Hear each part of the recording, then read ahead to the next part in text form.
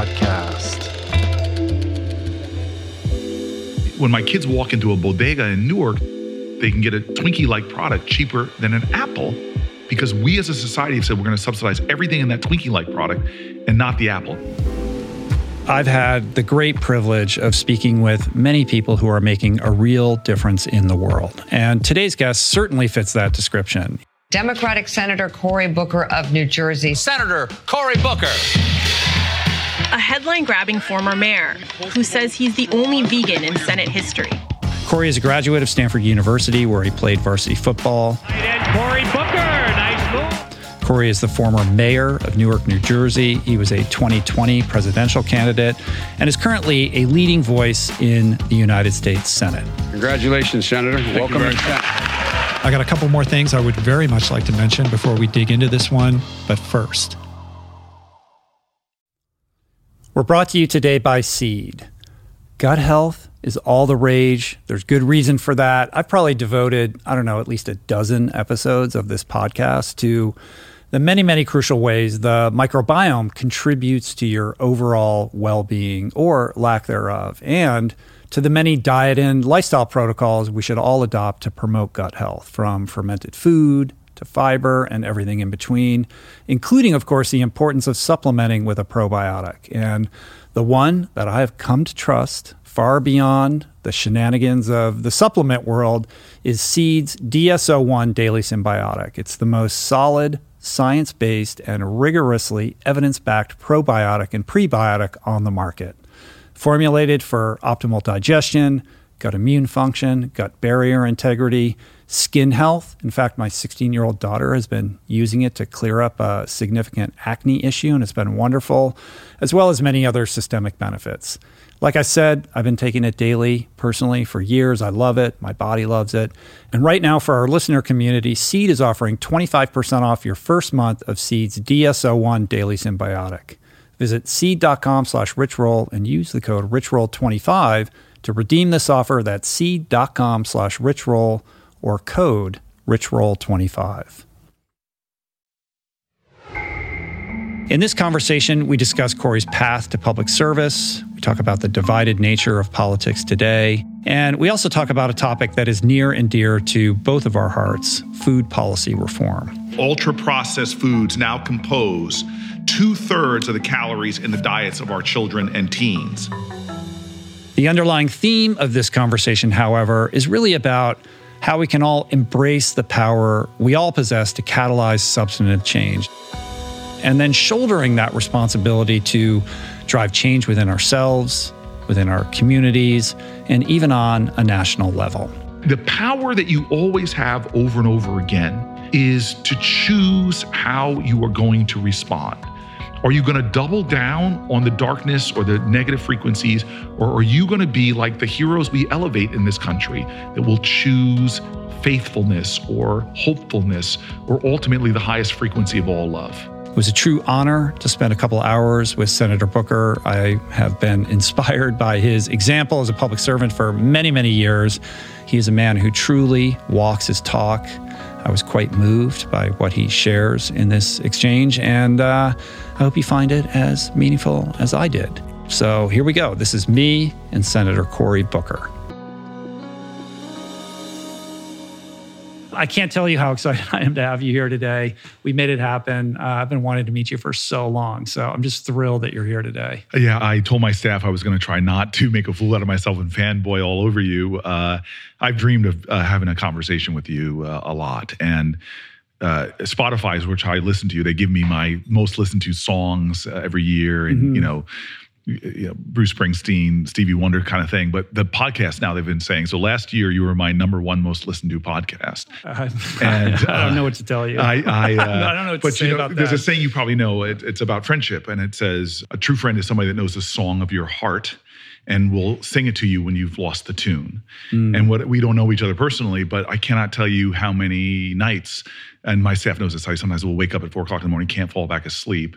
And I'll go to you, and it's like having a friend resonate the values that are important to you. I just find this for a long time, found this kinship with you that I don't even know you, but you have really helped me in my own life journey and my life path. So it's incredibly meaningful to me to hear that. It's like emotional to hear that because, we just do this thing and, it's very abstract. Like I do it and then I go home and I see numbers and I know people are listening to it and watching it. But to get that kind of feedback is like, that's my nourishment. So I appreciate that. And on the subject of values, like I am, just somebody who has so much respect for, how you kind of comport yourself in the world, not just as a senator, as a representative of your constituents, but as a human being, as a man, how you kind of model healthy masculinity, how you model leadership, and how you really walk your talk in terms of the things that are important to you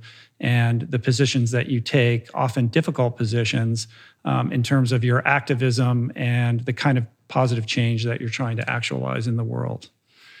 I mean, we're all journeying, right? And so I always say we're all mountain ranges. We all have peaks and we all have valleys. And a lot of your work is trying to get your peaks to go higher and get your valleys to become level. And what I admire about you is you're a guy who has been so courageously vulnerable. And I think that in that vulnerability, you've showed the best of who you are.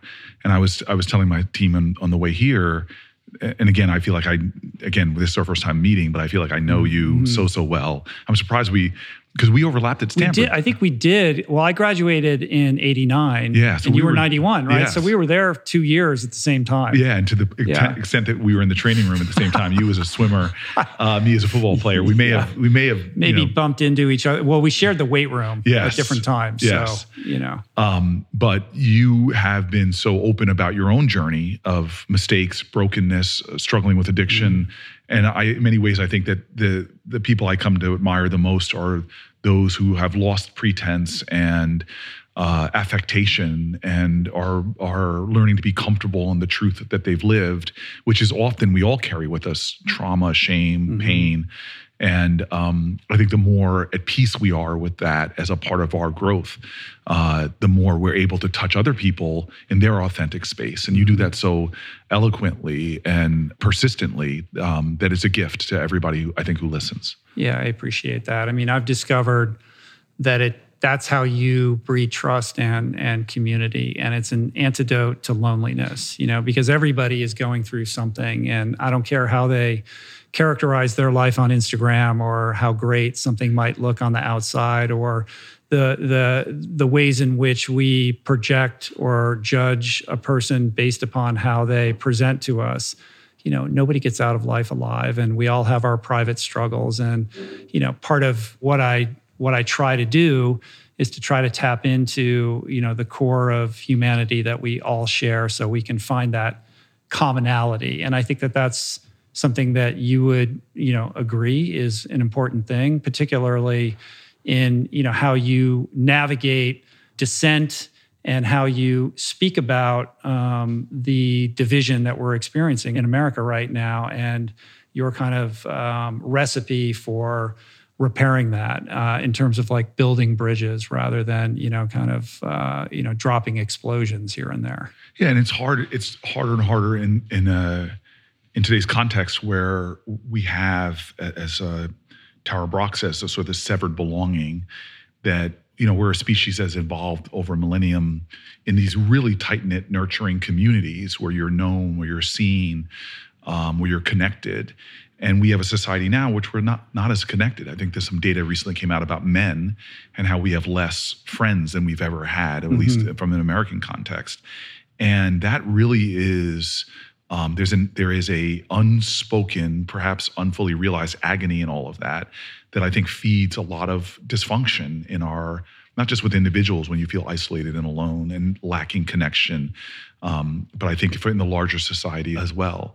And this is being aggravated by our larger political context, which is so much right now affected by concentrated corporate culture that has their own urgencies, which is, we're far more shareholder profit driven than we've ever been. there was a time when my dad was coming up, in fact, that corporations had multiple shareholders, not just the people that actually own it, but the community in which they're in and the employees. And so what that has driven is this unbelievable urgency to keep people's eyes on screens. And I just really worry about us and how we're going to get out of this trap, that the way people often think about getting eyes on the screens is driving us further apart from each other, or accessing our sense of outrage or this culture of contempt. And so in politics, my team is often talking about how do we scratch that record? How do we get out of this trap where we're viewing fellow Americans as enemies or threats, to the point where we consider them existential threat. If you win, it can mean the end of this nation. Both sides have that kind of rhetoric. And it's creating this environment where I can say metaphorically, it's like this nation has this ship that is one of the best ships in the entire fleet of other countries' ships. And we're way out ahead. And we've been doing things that have been the marvel of humanity for a long time. Whether that we used to be, from 1940s to the early 1970s, the biggest expansion of middle-class people. We had a doubling of median income. The black-white wealth gap was shrinking. We've done things in humanity, from mapping the human genome to defying gravity and getting to the moon. But now our ship is in danger. And I see this in many ways in Washington, D.C., when we look at measures of competitiveness, but that's not the best measure. But we're in danger because we're fighting each other so much that our ship is stalling. We're threatening to put holes in the ship and be overtaken. And so how do we heal that? How do we get out of that trap? And we think a lot about that. And one is just trying to be that change. And I have definitely made mistakes in my political career where I have fallen in the trap of demonization. And there are times when I've been able to find creative ways out of that. I often say two of my best teachers in life have been Donald Trump and a guy named Sharp James, who are my two. Sharp James was my sort of nemesis. There was a documentary made about my campaign to try to become mayor of the city of Newark called Street Fight. And he brought out the best of me and at times the worst of me. And there are, with Donald Trump, I say the same thing. He's brought out some of the uglier corners that I had to work on, as well as some of the better things. And so you embody this so much. It's the self-work that ultimately makes us the best external leaders when it comes to making change and making a difference. And so I appreciate the compliment, but I'm still working on this. How do we solve this trap, and by solving it for myself? Sure. I mean, those types of extreme personalities can be a mirror reflecting back what you need to work on within yourself, because that's the only thing that you can truly control. But in thinking about the landscape, clearly, we all live in this attention economy, and what traffics is outrage. And, politics is certainly at the, core of this ecosystem in which pushing buttons and, saying, sort of being oppositional rather than solution-oriented is what, kind of creates traction on the internet and gets people energized and all of that. And to kind of stand as a counterpoint to that and say, I'm not going to be complicit in that economy, and I'm going to, sort of stand on my own 2 feet and speak up for the values that, I espouse. And instead of casting aspersions, talk about solutions, is something that gets kind of denigrated in the algorithm, doesn't get the mind share that it should. So it's the harder road, right? And I would imagine in Washington, that can be frustrating. I mean, that's an understatement, but and I have many chapters of that frustration where I'm feeling like I'm banging my head against these implacable walls that divide us as a society. When I go out in the public in America, I just find a lot more community or connection. If you can break through the politics of it all, and I know we'll get to talk about this, but I have shifted to the Ag Committee, which is something I never thought I would do. The Agricultural Committee. When I got to Washington, I just never imagined I would be looking at food systems. Yeah. But as a precursor to that, I wanted to travel out and meet rural farmers, because I really do believe there is a spiritual and a material truth to King's ideal that he wrote about in the letters from the Birmingham jail, that we're all caught in an inescapable network of mutuality tied in a common garment of destiny, that injustice anywhere is indeed a threat to justice everywhere. And so rural towns in America are really, really suffering.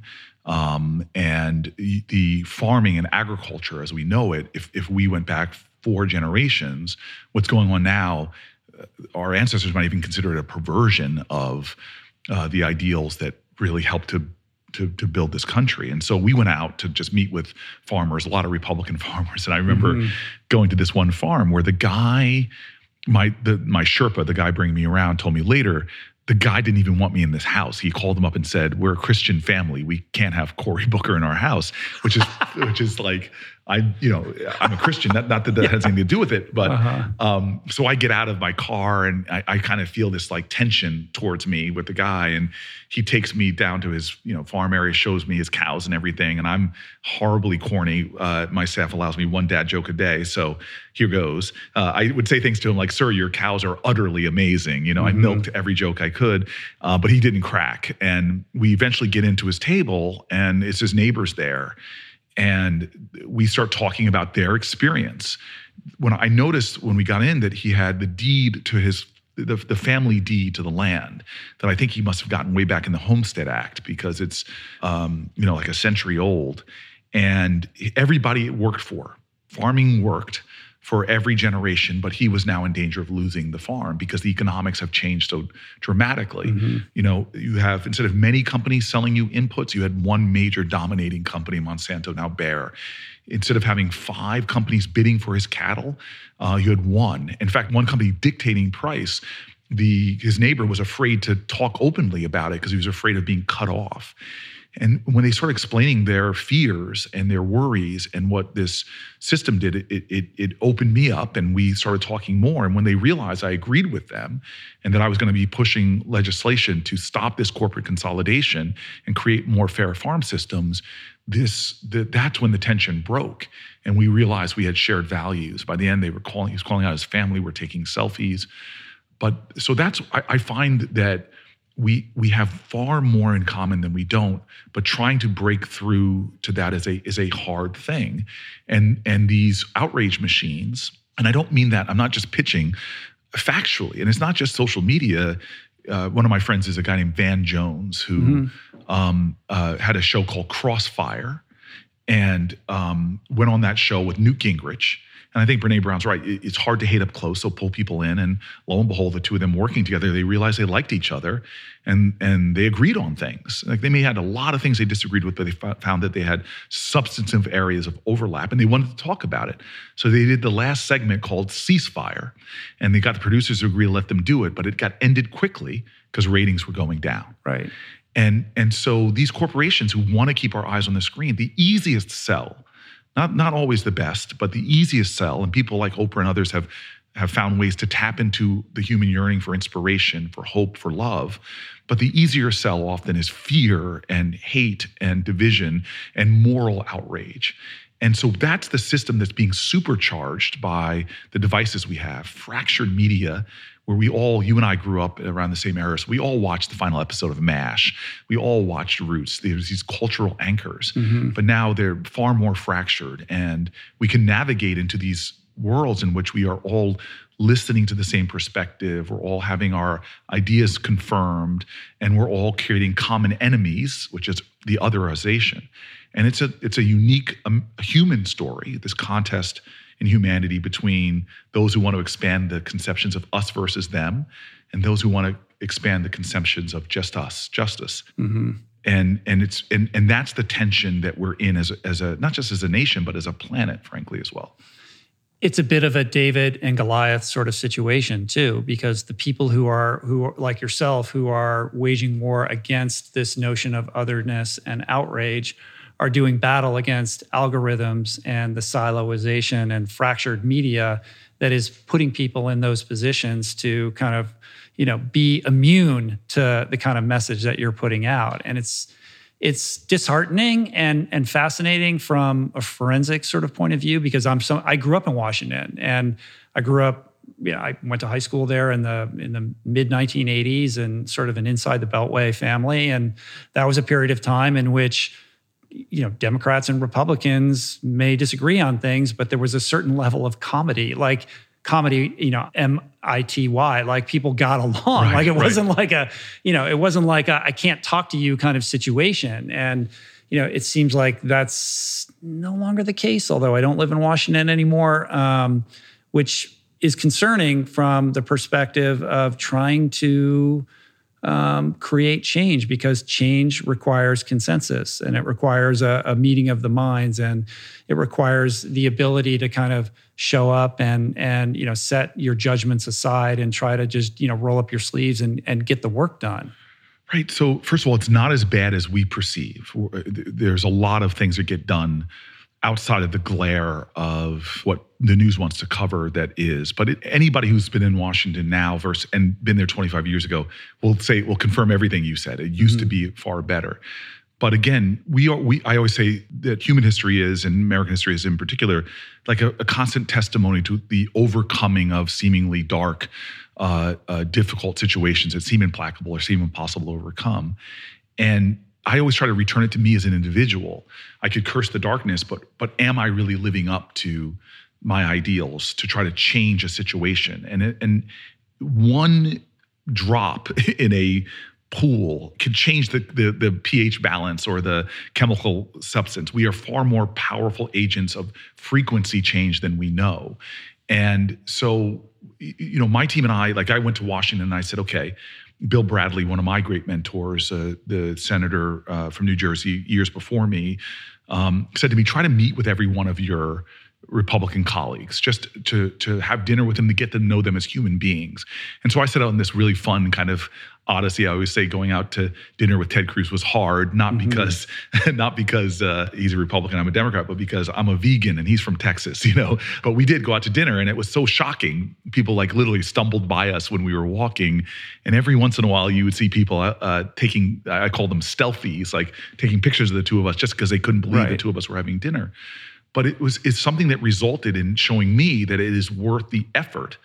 Ted Cruz and I have passed legislation together, but one of my favorite moments was when I couldn't really get to a guy named Inhofe. He's just retired, but a Republican right-wing guy who has said things on the Senate floor that I have found offensive. And again, I've probably done things that he finds offensive. Again, I'm a vegan, and he's a guy from a traditional family that I'm sure he sees that in some kind of way. But I go to a Bible study in his office. I hear he has in his hideaway, which are these cool offices closer to the Senate floor. This more senior the center, the nicer the hideaway. And so I go into this really nice office to join him for Bible study as a way of trying to make a connection.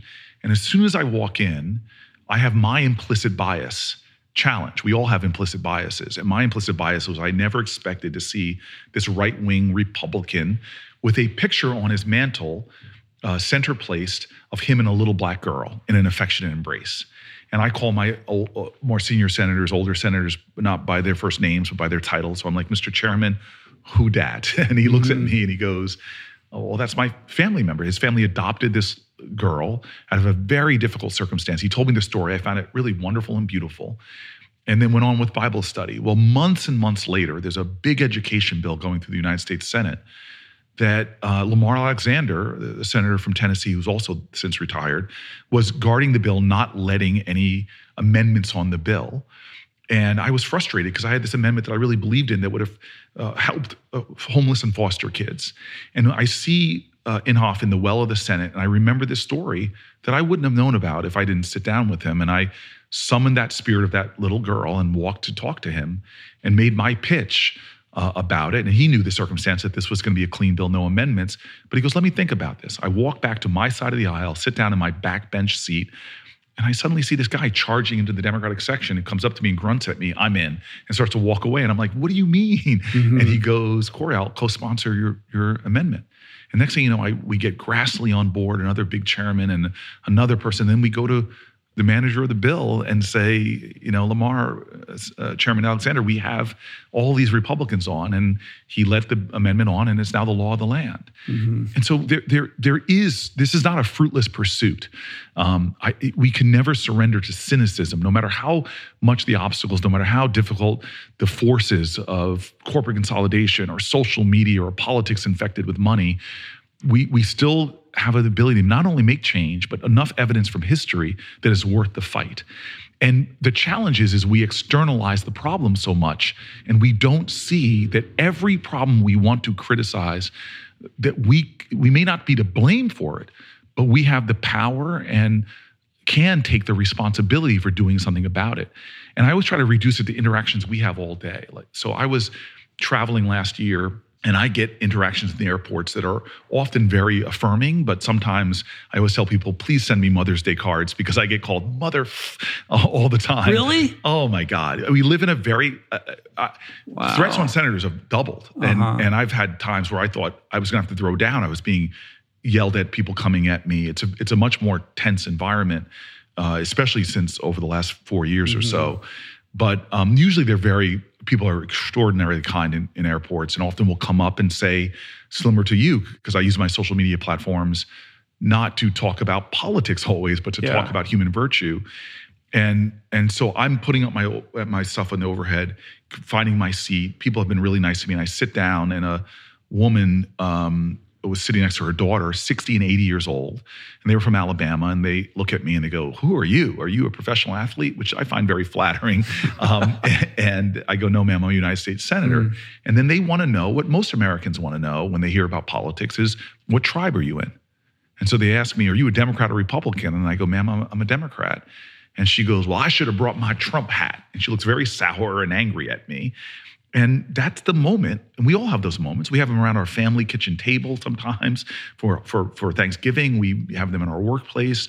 Well, you have to decide, are you going to dance to that tune or try to change the record? And I look at her and I surprise her. I go, ma'am, Donald Trump. I go, oh my gosh, he signed 2 of the biggest bills I've written as a senator. One that liberated thousands of people from prison called the First Step Act. And I described the other one that got investment in low income areas. And she was sort of shaken by that. That's how I came. And before you knew it, we were talking about how the media is separating us far more than we are. And by the end of this long flight, we're having fun. We know about each other in a much more personal way. We're affirming each other's dignity. Will she ever vote for me? Probably never. But will she maybe have a crack of humanity? Or maybe like with Inhofe, maybe a thread has been created that can be woven into a cloth that can make us more whole as a people. That's what we have. That's the challenge we all have every day. But what often happens instead is we fall into the trap of just compounding the frequency and the energy that we are. When I was running for president in Iowa, I was in a town hall and I'm running for a stage, and I'm about to jump up on the stage, and I see this big dude. I played tight end for Stanford. This guy could have played linebacker for Iowa State. And he goes, dude, I want you to punch Donald Trump in the face.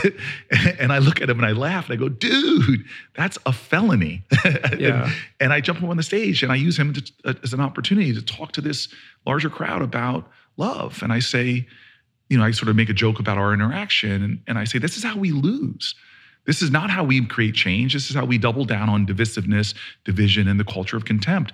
And if you think about us as a people as the best, I don't think Martin Luther King, James Bevel, Dorothea Cotton, Fred Shuttlesworth, all of those people in the early 1960s, 1963, spring, I don't think any of those people changed Bull Connor's mind.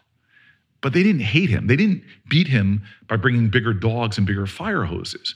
What they found a way to do, it was to change the frequency of this country. Through their artistry of activism, they expanded the moral imagination of a nation. They changed the consciousness of a country and did what the real challenge is.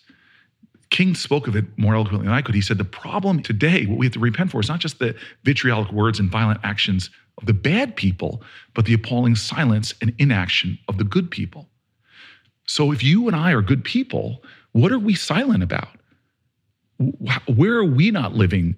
Before I talk about how bad a Republican is or Trump is, where am I participating in systems that perpetuate injustice? Where am I falling short of my own values? If you work there, you will be surprised at how much that work creates more change than if you spend all your time condemning, pick your person these days on my side of the aisle, DeSantis or Trump, or what people might want to say about Biden or others.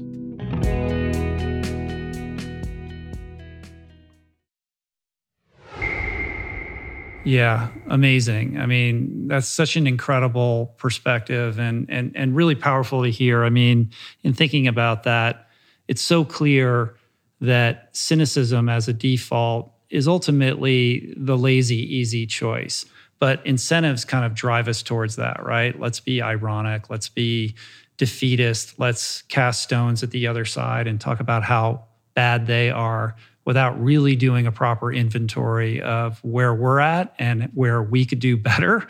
And a lot of it, in thinking about kind of your work and your story and where you come from, like this is something you've been practicing for a long time. Like an early kind of inciting incident or inflection point for you was that hunger strike back in New Jersey in your early days as a city councilman, where you had to confront the mayor, who was your kind of antagonist at the time, and ultimately, find a way to, build consensus with this person who you struggled with, and succeeding at that seems to me to be something that kind of taught you, like, this is possible.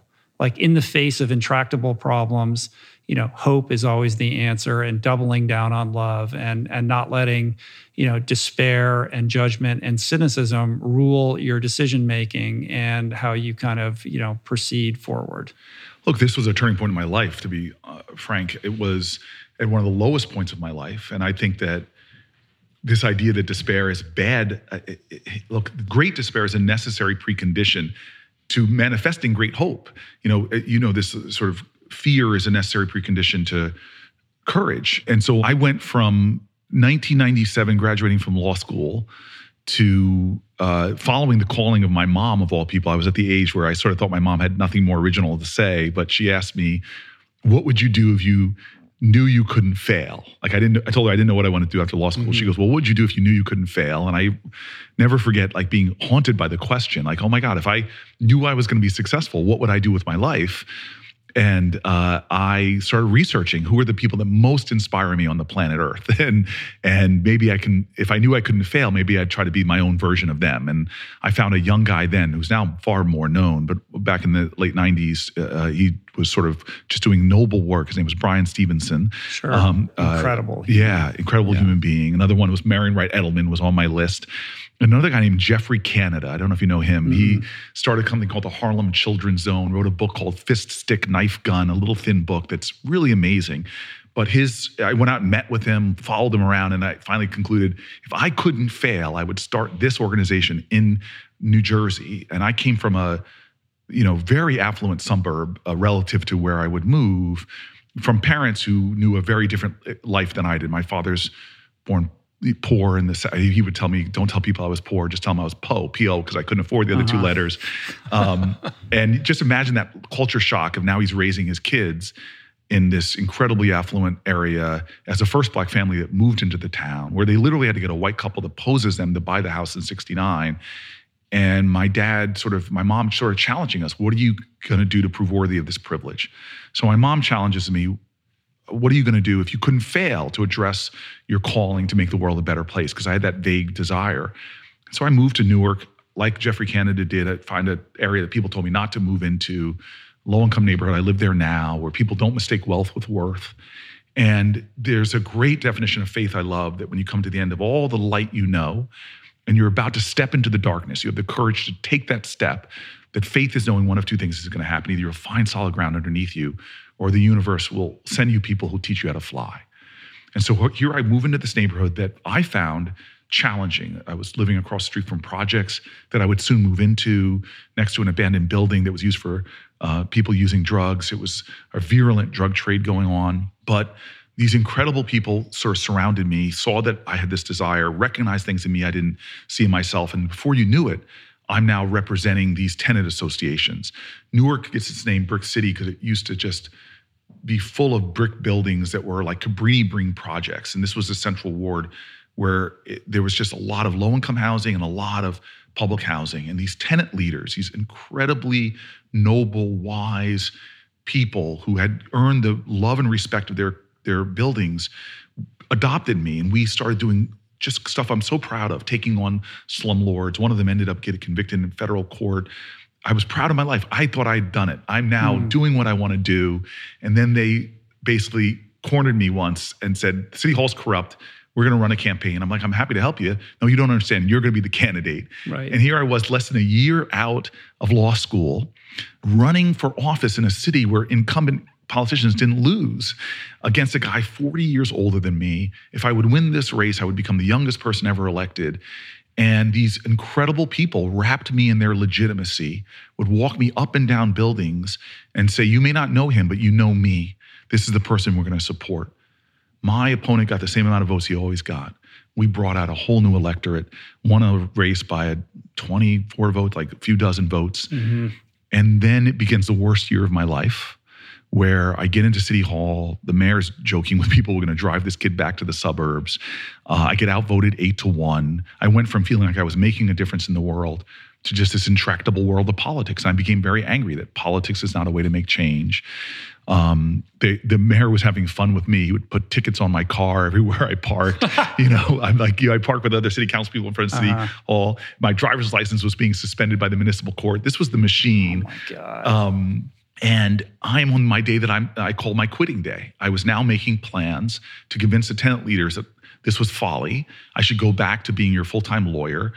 And on that day, I get a call from this incredible woman named Elaine Sewell, who was the tenant president of these buildings in the northern part of the ward I represented, right underneath an underpass called 280, which was a perfect place to deal narcotics, drugs, because people could get off the highway, go in like a McDonald's drive-through, and I'm not exaggerating. People could line up in their cars, buy whatever drugs they want, get back on the highway into the sort of more affluent suburbs. Mm-hmm.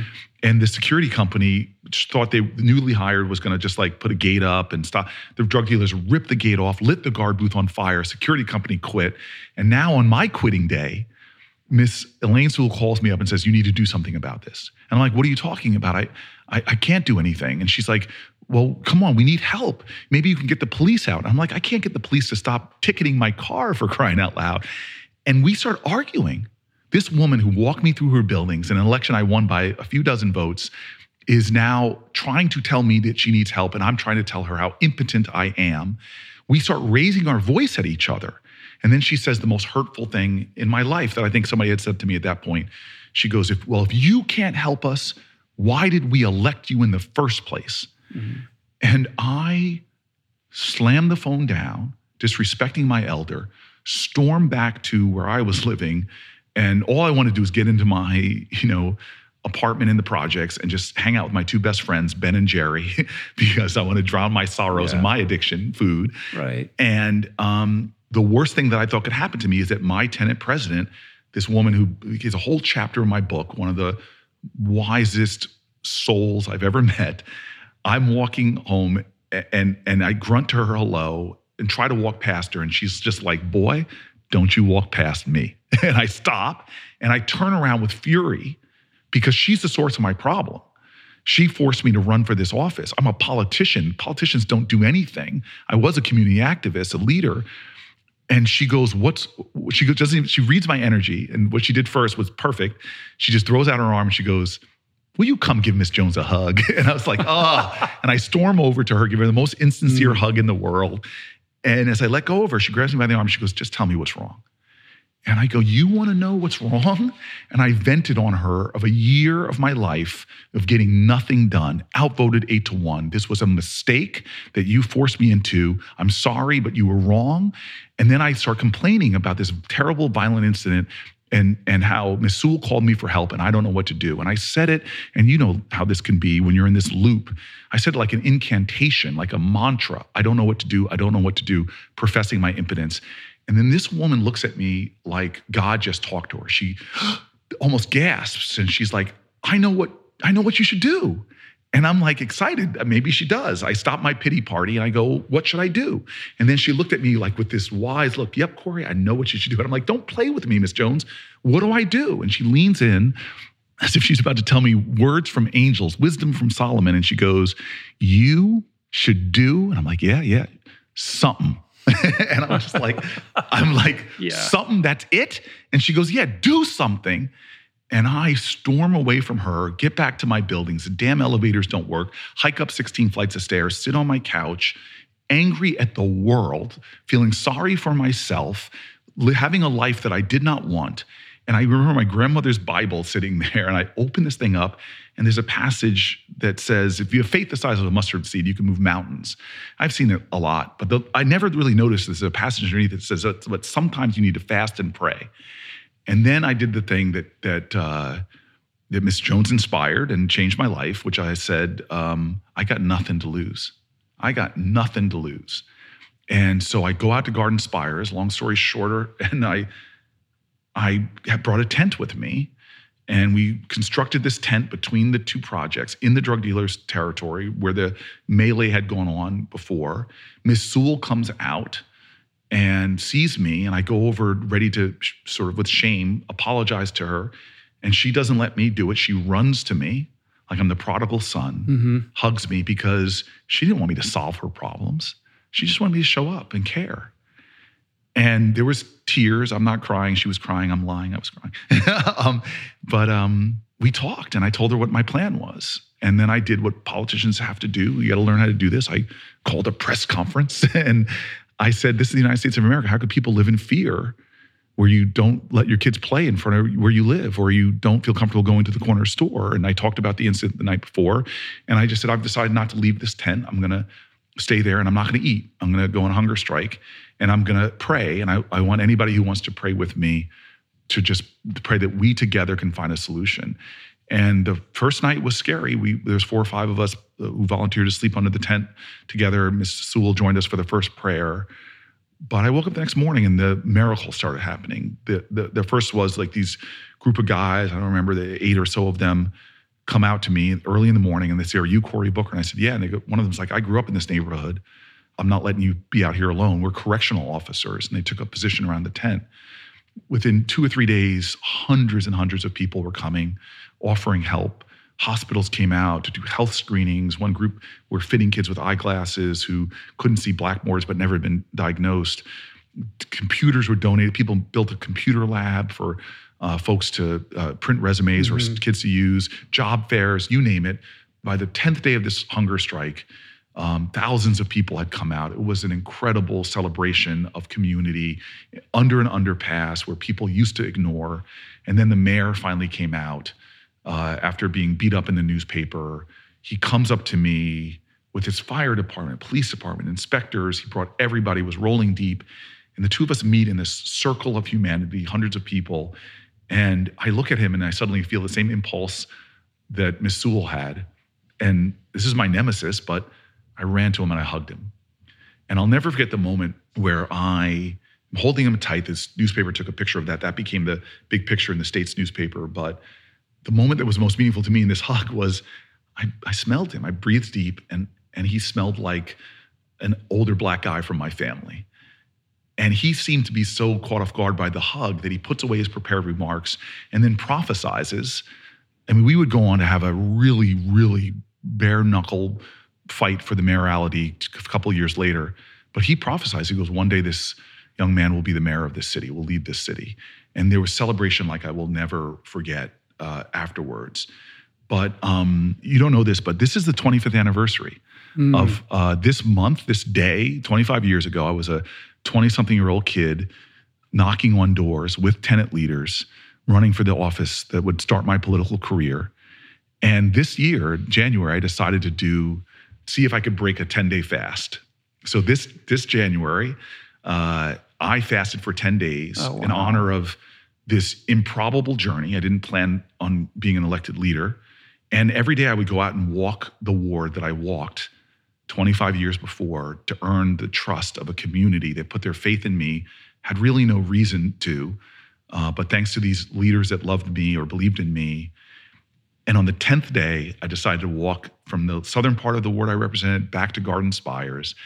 I got on the pavement. There's a park that we built, a little pocket park there that we built when I was mayor, a daycare center and preschool, greeted, hugged a lot of folks. But I needed to stand in the corner and be alone because I wanted to reflect on that moment where a former Stanford football player, I used to be able to bench, 350, 360, squat 600 pounds. But the strongest moment of my life up to that point was when we had the final prayer, a few hundred people. And when I joined hands with these folks, I felt strength like I never did before. And under this overpass, I saw America. Because before that, it was a Black community, but now this circle is Black folks, white folks, Latino, Asian, Indian, believers and non-believers, Republican, Democrat, Independent, I'm sure, priests, rabbis, imams, ministers. We were all holding hands for a final prayer. And the praying is beautiful. Arabic and Hebrew. And I've studied faiths. I love manifestations of the divine, how people understand it. There's a Muslim word that means the oneness of humanity that I love.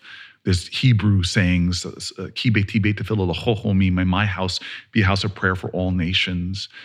But the idea that I had at that moment that means so much 25 years later was these 3 words from a dead language that are the hallmark of a country that we now probably think are hackneyed or what have you. But I get to see these 3 words every day when I go to work in the United States Senate 25 years later, and that's e pluribus unum.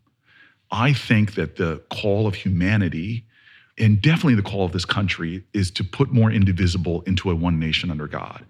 And that moment of my life where we took a place that was where there was such a poverty of empathy, where there was so much power for us to make change, but somehow you have suburb versus city, sometimes you have highways cutting through all these things that separate us, that make us think we're weak or unable to solve the biggest problems in the world.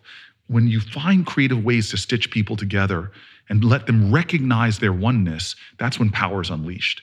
And it ultimately became the theme of my time as mayor, where I had ugly comments made by people about the city of Newark that we were able to then get to come to the city and be a part of its resurgence. You had the Newarkers that never gave up on their community, combining with everybody from the Manhattan Institute, a right-wing think tank, to businesses, nonprofits, innovators, small businesses, all of us coming together to show America that we could take a city that you think is crime and corruption and violence, but is ultimately a place where America can thrive. And I always tell people, the American dream isn't real everywhere, it's not real anywhere. And I think that was that moment from that pavement to the moment of my last hours as mayor of the city of Newark. It was a continuous theme of the power of community. What a incredibly potent and powerful story. I mean, it's so beautiful. I mean, there's so many kind of threads to pull to, extrapolate meaning out of that. But for me, like it's so moving to hear you tell that story, and the idea that it all tracks back to your frustration and somebody saying, do something, and you trying to identify like anything that you could do that is within your power without knowing where that would lead. And then to see kind of the ripple effect of just taking a simple action.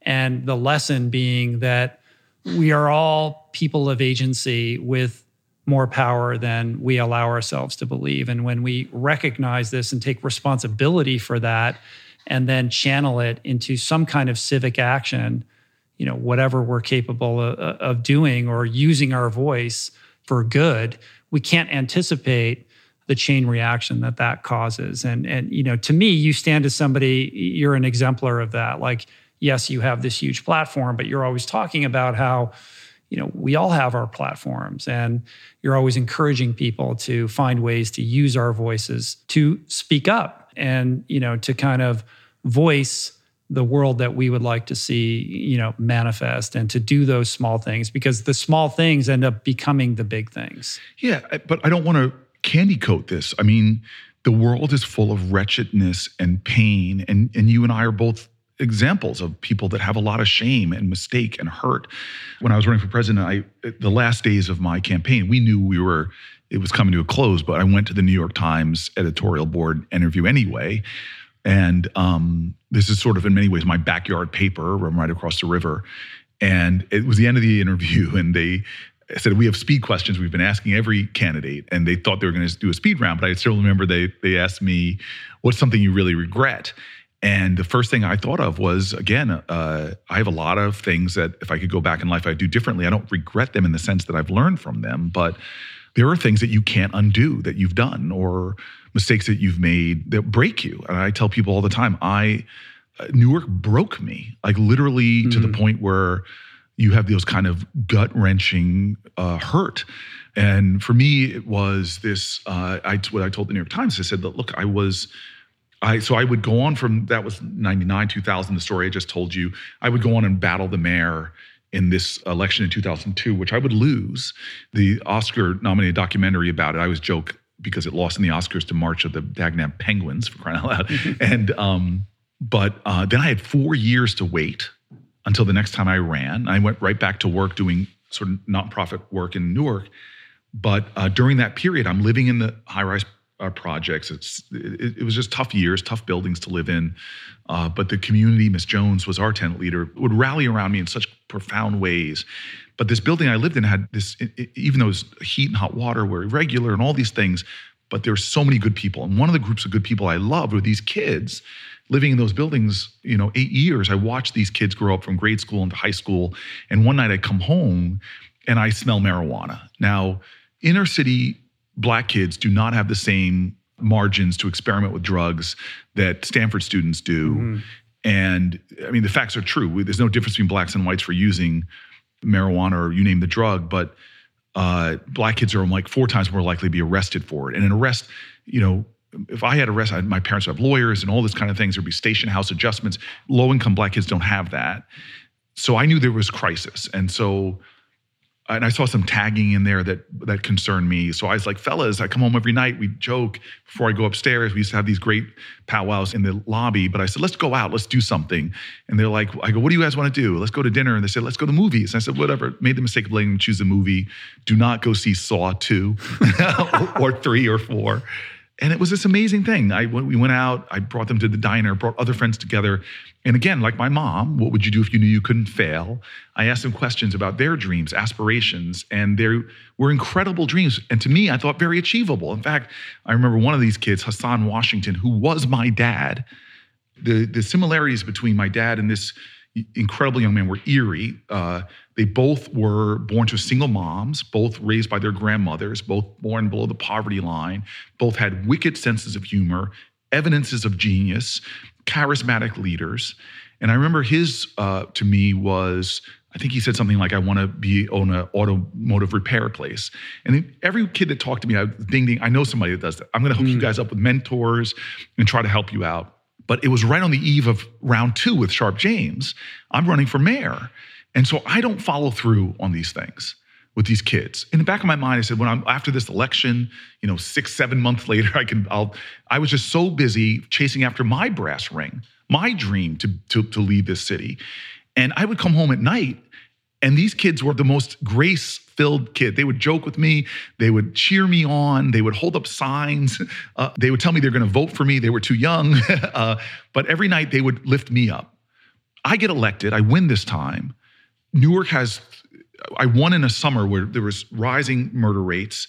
The city was just having a lot of challenges, and I was intent on being everywhere. And so I was working these around the clock. If there was a murder on a sidewalk, I would show up to the shooting, give street level sermons about we're going to be better than this, talk about what we can do together, that we would drive this murder rate down, which we did. But a month into my office, time I get elected, there's a shooting on Court Street in Newark. I run to the shooting. I get there's a body covered. There is another one loaded in an ambulance, and it's right in front of a senior citizen building. A lot of people outside, and I do that. I barely acknowledge the death on the sidewalk, but I minister to the living. And that day goes on. Early days in the new office. I get home that night to try to steal a few minutes of sleep. Pull out my BlackBerry, cycling through the reports that I wanted to look at. And there's the crime reports, and I see the homicide. And then I see the name on the homicide report, the dead body, and it was Hassan Washington.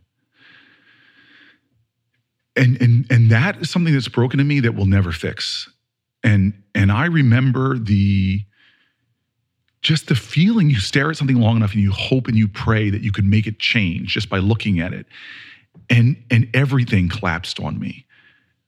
And I remember this gut because my dad would joke with me as a kid about his life and how you owe debts that you can't pay back, that you've got to pay forward. And so here the universe put my father, just as smart as my dad, just as charismatic as my father, everything that my dad was, better than me in so many ways, this young man. The universe put him in front of me. My dad would say that he was saved by his community, but for people that went out of their way. And here he was put on my footsteps, and I didn't do all that I could, seeing the signs. And his funeral, I describe it in a way that harkens back to dark chapters, because for me, it was in Perry's funeral home, in the basement of that funeral home, narrow steps going down. You feel like you're descending into the hull of a ship.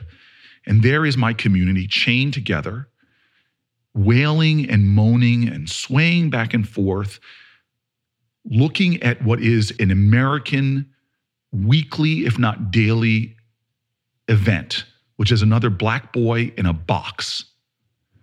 And I am choking in this basement. And people are coming over to me, now the father of the city, and I can't help them because I'm lost in shame, I'm lost in hurt. And I'm embarrassed to tell you, I was so suffocating, I ran out of there. Told my security detail we're leaving, get into my brand new, city SUV, back to my new office, this palatial mayor's office, slam the door shut, sit on the couch, and for my first time as mayor, not the last, just weep into my hands. And just pray to God that I could somehow make up for this sin.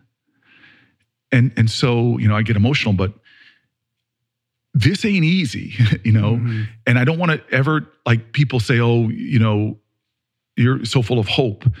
Real hope is scarred. Real hope is wounded. Real hope has had to be resurrected more than once. It's not Pollyannish stuff.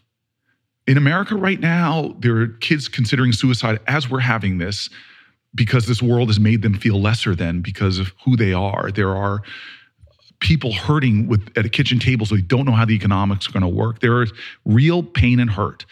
And the answer isn't to buck up and be positive. The answer is to confront it and to somehow, if you're fortunate enough like I am, or you are, or we all are at some point, to find a way to connect and let people know that you're not alone, that we're all broken, we all effed up multiple times, but as broken as we are, ultimately, those cracks make it, and those jagged edges we all have, perhaps make it better to fit together with other people who are just as broken and fractured, to create a stronger whole and a better bond that gives hope.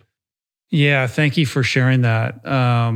I was listening to your conversation with Jane Goodall, who wrote the book of, she wrote a book about hope, right? And you guys had a frank conversation about the nature of hope and, the idea that real hope is what you do in the face of being truly tested, right? Yeah. And this idea that hope is the conviction that, you said something like, hope is the conviction that despair doesn't get the last word. Exactly. Right? So it's like, it ain't easy. It's fucking hard. And, the vulnerability with which you just shared that story and the pain, the kind of spiritual, psychic pain that must have caused you, knowing that it wouldn't have been that hard for you to extend a hand and perhaps help that kid and maybe divert that situation from happening, is something that you'll take to your grave. Right. And the flip side of this is this delusion that something doesn't matter.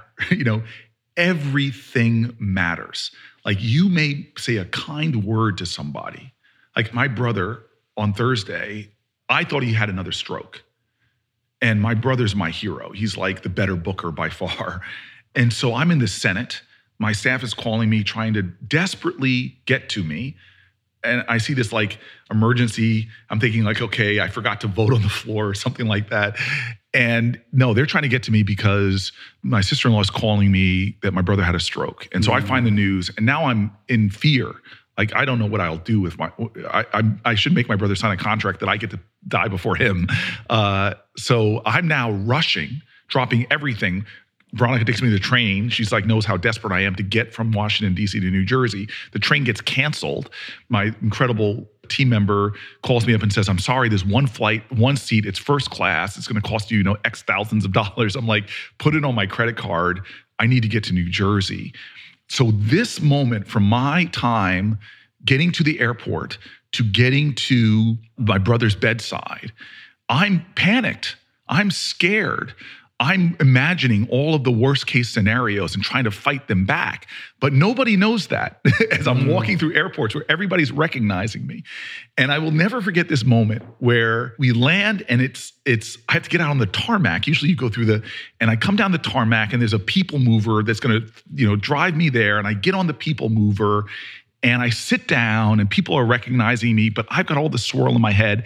And then the men and women that work on the tarmac see me inside, and they come in, and almost as if some divine angel was saying this, they didn't say, "Hi, Mayor." They come over in a line, like 3 or 4 of them, to hug me.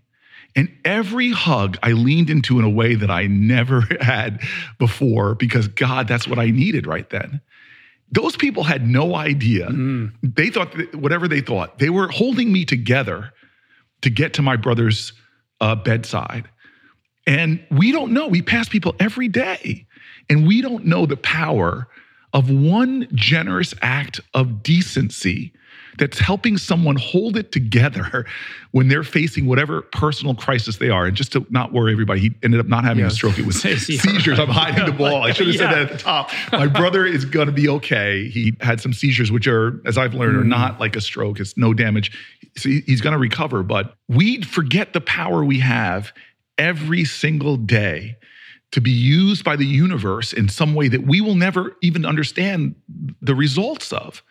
And the best story of my life, which I think about all the time, is this white guy on a couch in March, almost to the day that we're recording this, in 1965, March 7th, watching TV, starting a law firm, busy as hell, watching a movie called Judgment at Nuremberg. They cut away from the movie, and he sees a bridge in Alabama called the Edmund Pettus Bridge, and he watches these people get beaten, these nonviolent marchers led by John Lewis, beaten with billy clubs, tear-gassed, horses charging in, and he's so appalled by what he's seeing that he says, "I got to go to Alabama," and then laughs at himself that he can't afford a plane ticket, not to mention close his business. And so he flops down and then thinks to himself, well, I'm not going to allow my inability to do everything to undermine my determination to do something. And so he says to his calculation, he can do 1 hour a week of pro bono work. You and I know the legal profession. It doesn't seem like that much. 1 hour more of pro bono work. And so he calls around and he finds this woman named Lee Porter, this young woman. Now she's 94 years old. Back then, she was the head of the Fair Housing Council in New Jersey, Northern New Jersey. Now, at 94 years old, she's head of the Fair Housing Council in New Jersey. And he's like, "Do you need some legal help?" And she's like, "Hallelujah, thank you, Jesus, I do." They go on, this guy, to develop these sting operations where black families go look at homes. And if they're turned away, they send a white couple volunteering. Long story short, black family comes in, turned away from a home. They get back to the Fair Housing Council. They send the white couple out. It's still for sale. White couple bids on the house. The bid is accepted. Papers drawn up. On the day of the closing, the white couple doesn't show up. The black man does. Volunteer lawyer. Walk into the house. Confronted by the real estate agent. They think they won the day. They didn't, because the real estate agent punches the lawyer in the face, sigs a dog on the black man. And long story short, eventually the family moves in because the owners of the home decide to sell it directly to them. And then 43 years later, the youngest kid from that family becomes America's 4th ever popularly elected black person in the United States Senate, me. I got a chance to talk to that lawyer, unfortunately, right before he died. And with great emotion, thank him for not just sitting on the couch, for thinking to himself, I can do an hour of pro bono work. None of us understand what our actions are doing in the immediate context of history.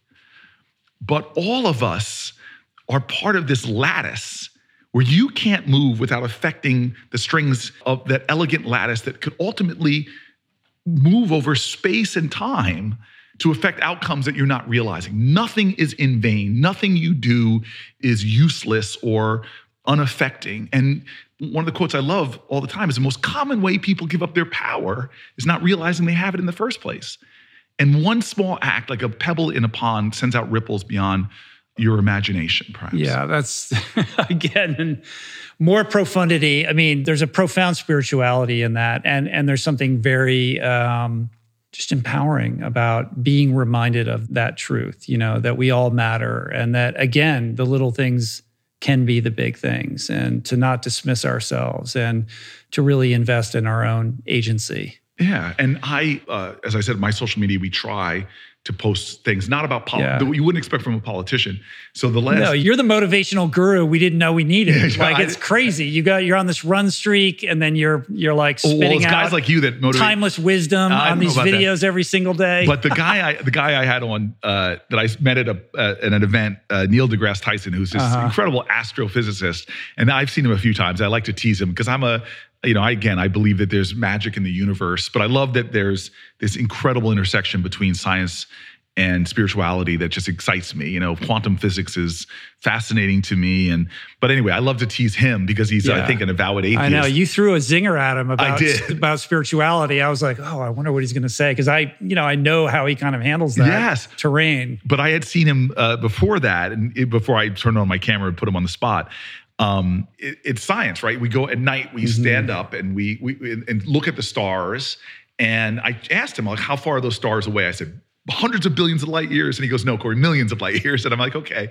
And I said, it's true though, that some of those stars that we see that are there are actually dead and gone a long time ago. But because it takes the light and energy from those stars millions of years to travel to us, we see them as if they're still there. And he confirms this. And I go, well, that's very spiritual. I am light and energy, and I'll be dead and gone, just like Arthur Lessman is dead and gone, just like Frederick Douglass is dead and gone, Ella Baker's dead and Harriet Tubman. But the energy they gave off, they're still stars that still guide us like North Stars today. That's very spiritual. Yeah. We all are infinity. Our bodies may die, but the energy we put out into the world can never, ever stop. And so that's what I like to think about to ground myself, whether you're an atheist scientist. The energy I choose today to put into this world is energy that I hope my great-grandchildren or someone else's great-grandchildren will get a chance to bathe in. And so the one choice I have every day is my attitude. It's my energy. You know the work of Viktor Frankl, who I used to know by heart, but paraphrase him. He said, we who were in the concentration camps remember those people who shared their only piece of bread, even though they themselves were starving, who comforted others, even though they were suffering the same fate. It's a great testimony to the greatest of all human freedoms to choose your attitude, or I would say energy, in any given set of circumstances.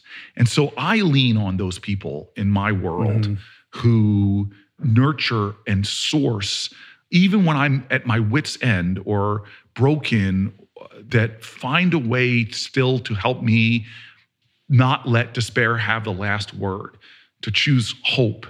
And again, I keep bringing it back, but my, Newark, I can never repay my community for all that they've given me. It's such a special place. I just love places that other people often demean or degrade. There is a nobility in my city of the people that actually live there and love it and fight for it. And I write about this moment in my book. We have a real problem in America with just needless violence, gun violence. More people have died in my lifetime, in my early 50s, of gun violence than have died in all the wars America's been in combined. And whatever side you are of the debate, the reality is we all should have a moral obligation to stop this level of carnage. And so again, living in an African-American community where there are so many generational contributing factors to the problems of violence, you tend to see it, unfortunately, too much. And a lot of the kids that were with Hassan Washington are dead now. Hassan was not the only person that's murdered.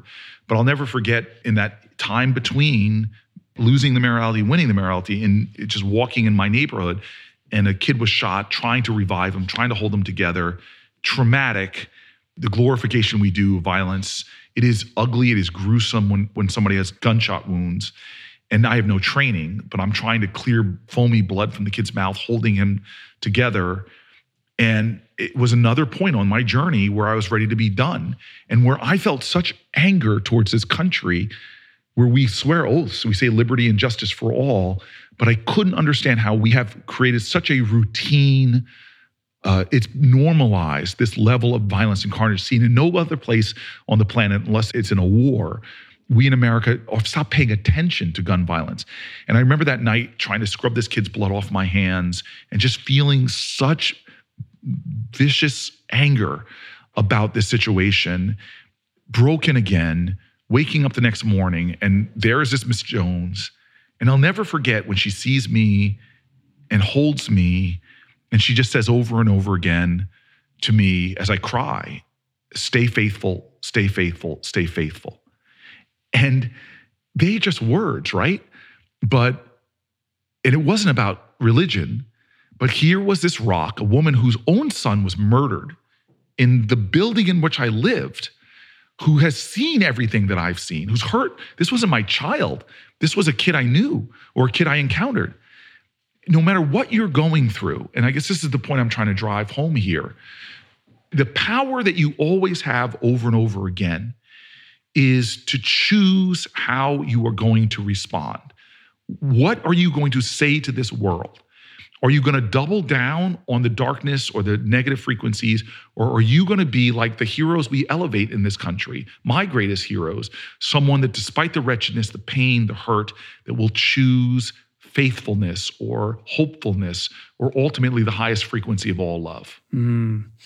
Yeah, and as I understand it, that woman, she stayed in the apartment building, right? Yes. And you asked her, like, why are you still here? And Yes. she said something like, well, I'm in charge of Homeland Security, Yes. right? Like, she could have left, but she's exercising her, she's taking responsibility for this situation. And that's a really incredibly indelible and powerful example of exactly what you're talking about. Right. And you and I have this privilege that we get seen. I love the song Everyday People by Sly and the Family Stone. There's the real reality I get to see is everyday heroes. That there are Americans every day that, like Miss Jones, who do things that are beyond heroic, and they should be our anchors. And when I was mayor, I would, there was a guy that would stop and see the graffiti on one of our main arteries in Newark, regular Joe, but he started buying paint and would just stop and paint a little bit. He had 10 minutes, he'd paint for 10 minutes and transform this place into an ugly site to being some place where people didn't have to look at that filth. I'd see a guy who used the stimulus check back in the days that I think it was Bush to buy a lawnmower and bags and rakes and took an area that drug dealers were using to sell in his neighborhood, never confronted them, never vilified them, but would walk into their territory gently and start mowing the lawn and raking the leaves, made it look like the White House lawn. And eventually the drug dealers left on their own accord and he became a hero in his community. I could go through 1,000 of these stories. Police officers, I had a terrible situation where a woman had a hostage situation. Her boyfriend jumps out of the window, gets wounded, but now she's in there with a gun and a child. And I'm talking to my police director about how to get her out and everybody's safe, the child's safe. And you hear these gunshots go off, and through the phone, I hear them. And I hear again, police officers screaming, "Go, go, go." They're running into a building with no situational awareness. And they get up to the top of the stairs. And unfortunately, the woman has committed suicide, shot the baby through a pillow. And these men and women try to render aid to the child.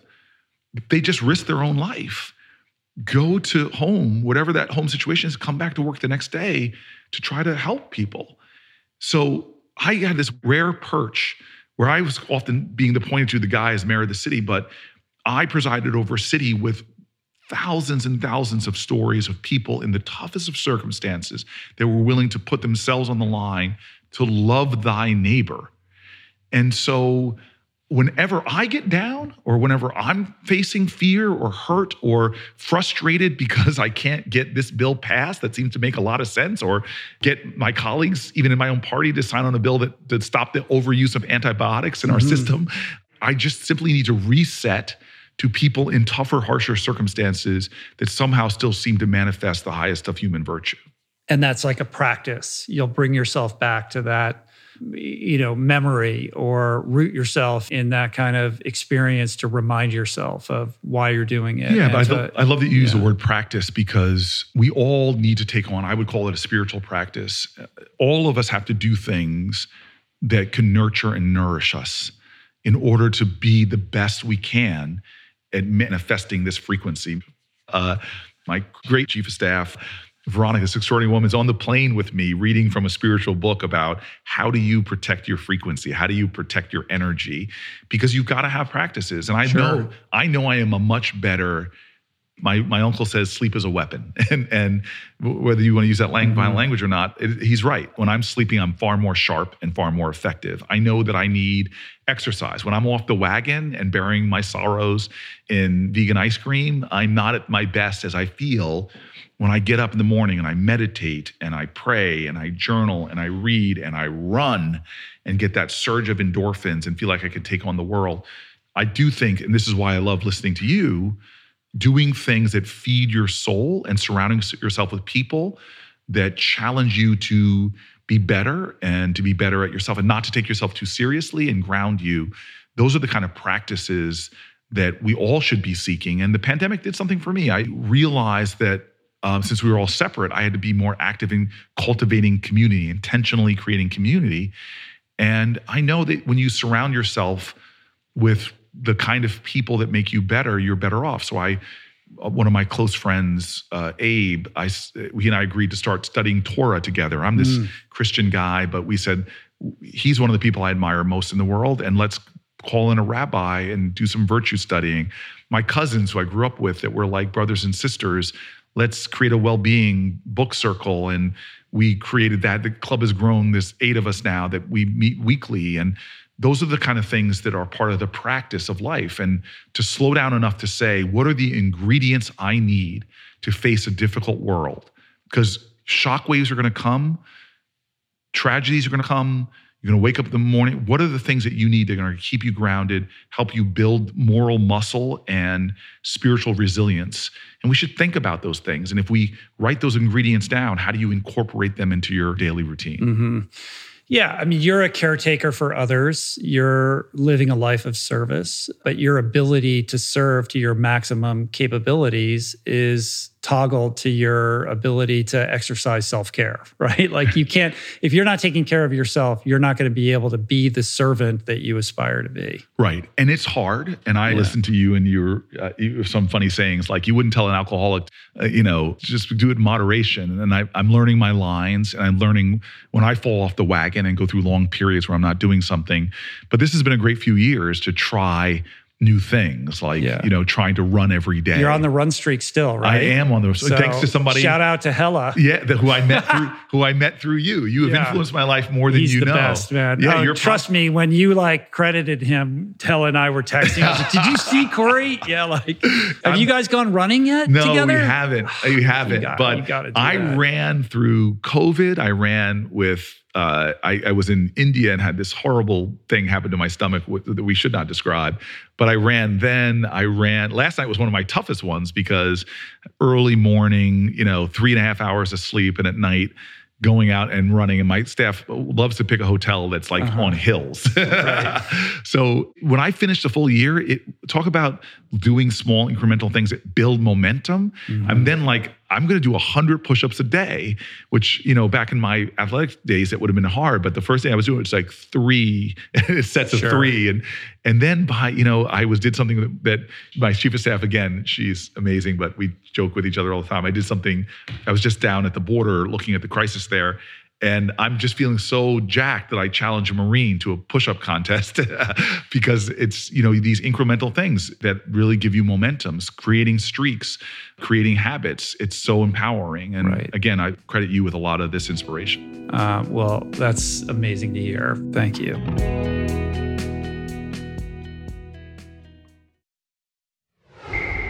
I want to shift gears a little bit. You mentioned earlier how you're sort of an unlikely candidate to be this sort of advocate for food policy reform, right? This isn't what you thought you would be getting into, but this has become really central to your platform and your activism, your advocacy. And it's interesting because on its face, you think, well, food's this doesn't seem to be kind of in the bullseye of what Cory would be concerned about. But when you kind of telescope out, you realize food is everything. It encapsulates all the issues that you care about most. So talk a little bit about how you got interested in food systems and food policy and kind of, where we're at right now in terms of what this looks like. Yeah, so I have an amazing team member named Adam Zipkin who's been with me for pretty much my whole career, who was in Washington and basically said to me, we need to be on the Agriculture Committee. And I laughed at him. And I don't know what that quote is. At first they laugh at you, then they fight you, then they hate you, whatever. I think I went through all those stages. They mock you at one point. Yeah, yes. But eventually I end up on the Ag Committee because he argued, and rightfully so, that every issue I care about intersects with our food system. Mm-hmm. In fact, everything intersects with our food system. And he and I both sort of became vegetarians and then vegans around the same evolution, which gets you reading about food. And I understood I went from a junk food vegan to trying to be a more plant-based person, but it gives you windows into your food system. So in short, we are a country in a health crisis that we're not speaking about. We are the wealthiest country in the world, but we have some of the highest rates of diet-related diseases that are mushrooming in cost. In just a handful of years, or like 5, our spending on diabetes has gone up 25%. Half our population now is diabetic or pre-diabetic, but it's not just diabetes, it's Alzheimer's, heart disease, strokes. And so 1 out of every $3 in our government right now is being spent on healthcare, close to 1 out of 5 of our dollars in our economy.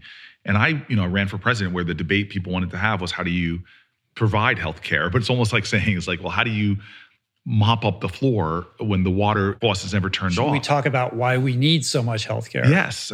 So 80% of that spending is for diet-related diseases. And I'm all for freedom. I want this country, eat what you want. But we have designed a system in which the things that we tell you not to eat are being subsidized, and the things we tell you to eat, we don't subsidize at all. So when my kids walk into a bodega in Newark, they can get a Twinkie-like product cheaper than an apple because we as a society have said we're going to subsidize everything in that Twinkie-like product and not the apple. In fact, fruits and vegetables get about 7% of our ag subsidies, while the commodity crops that go to the corn syrup and the things that, again, are not making us healthy or to feed animals get the most of our subsidies. And everybody along the chain is getting hurt. Farmers are getting hurt right now. Their suicide rates, I think, are 2 or 3 times higher than the average American. The independent family farmer is being eviscerated. People are losing their farms in utter numbers. Again, it's a massive corporate consolidation. Small amounts of company are controlling our food system, and they're benefiting from ag policies designed in the 1950s by people who thought, let's just make calories readily available and that can stay on shelves forever, when we know a lot better about nutrition now. This food system that we have is being done in a way that is all about those commodity crops, which now are being doused with chemicals that we don't fully know what does to our bodies. But you and I both have glyphosates in our blood, other endocrine disruptors, because we've created this, Roundup ready crops and seeds, which are hurting our ecology, streams, rivers, full of these chemicals, we're losing quality of our soil. So farmers are losing, the ecology is losing, climate change is one of our biggest contributors to the problem. All these climate activists seem to always forget that our food system is one of the major contributors to that. Farmers could be leading us out of that with us incentivizing them to do farming practices, cover crops and other things that preserve soil, nutrient-rich soil, biodiverse soil, as opposed to the dirt that's created when you douse it in glyphosate. So it's a climate change issue, it's an ecology issue, it's about our farmers, but it's also about our food workers. People who work in our food system, first of all, overwhelmingly undocumented immigrants from our farms that are picking most of the food we eat, even to our slaughterhouses, which are more corporate concentrated than during the time of Upton Sinclair's The Jungle. Mm-hmm. So you go all the way to the end users. As a guy that Ron Finley says in South Central, he says in South Central we got drive-bys and drive-throughs, and the drive-throughs are killing more people than the drive-bys. Yeah.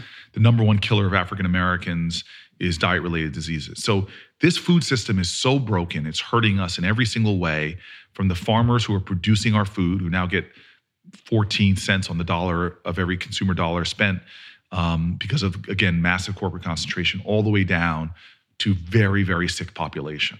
And so I think we as a society, no matter you're right or left, I told you about the cattlemen who are getting hurt by this system, all the way to the people in communities like mine, we need to begin to expand consciousness about that this is not a fait accompli, that this system is by design producing the results that we're seeing, where pharmaceutical companies are making incredible profits, where literally I was shocked when I saw this, that a major health organization says, well, obesity in children is such a bad thing, we are advising them to have their stomachs stapled.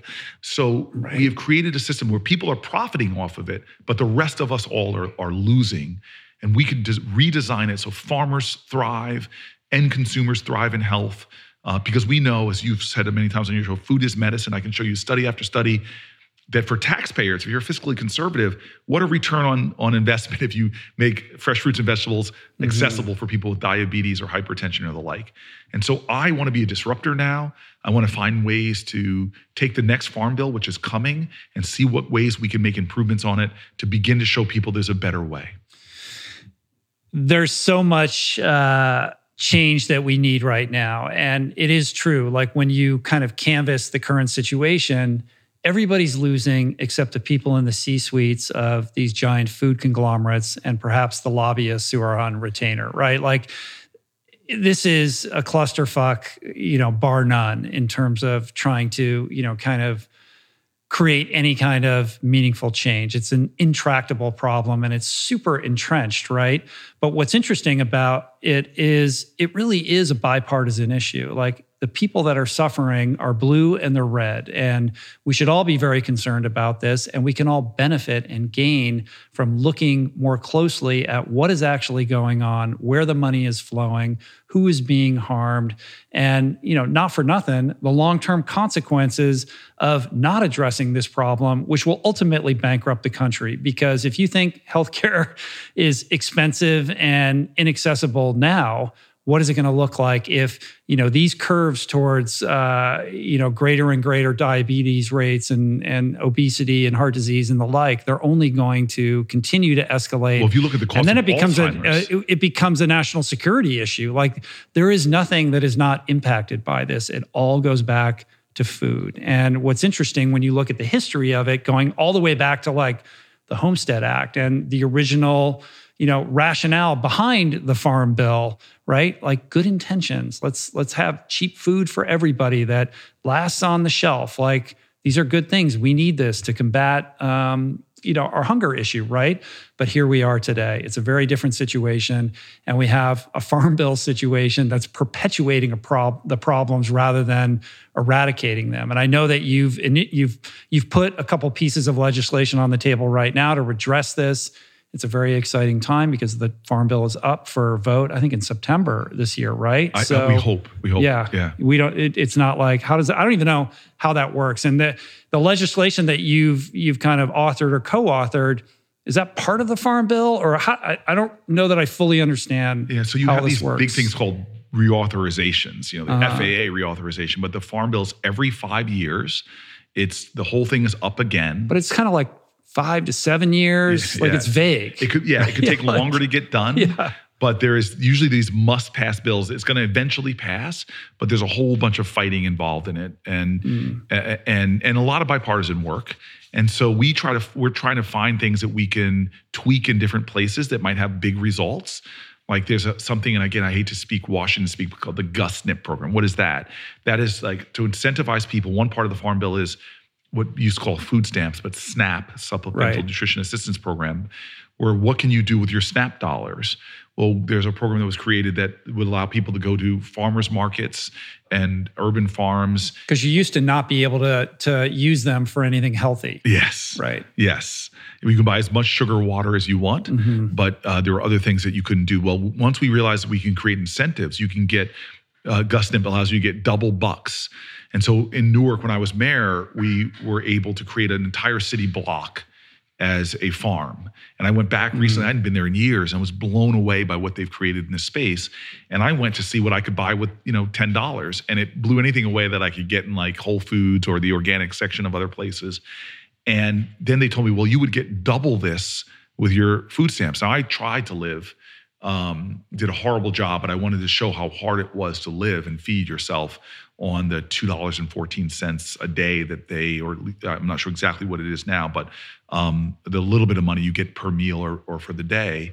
But this was unbelievable to me. And I met a group out there, the documentary Food Inc. Sure. Well, they're filming Food Inc. too. And so I went to talk about this challenge that we have of these mushrooming costs where you say someday, it's soon, where the amount of money we spend on healthcare, because these diseases are mushrooming, the one that people don't talk about enough is Alzheimer's, which you and people you've had on have talked about being type 3 diabetes, because it's so connected to our diet as well.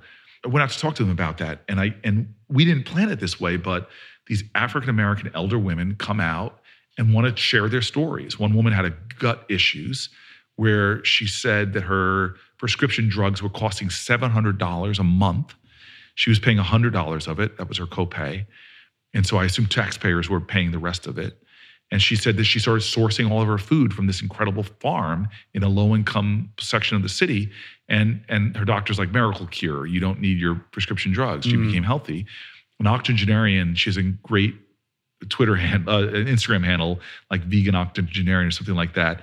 80-year-old woman who had diabetes for years and years and years became a vegan, sourced her food from the farm. It went away. Her diabetes went away. And so that's the crossroads I think we're on. We do not understand how bad it's going to get in 10, 20 years if we don't do something about this crisis. But there's ways in the Farm Bill that if we start to make changes, I think we can create even more constructive disruption. But to your point, there are very powerful lobbies that are trying to protect the status quo, who don't want to see change in these areas. And they often have influence on both sides of the aisle.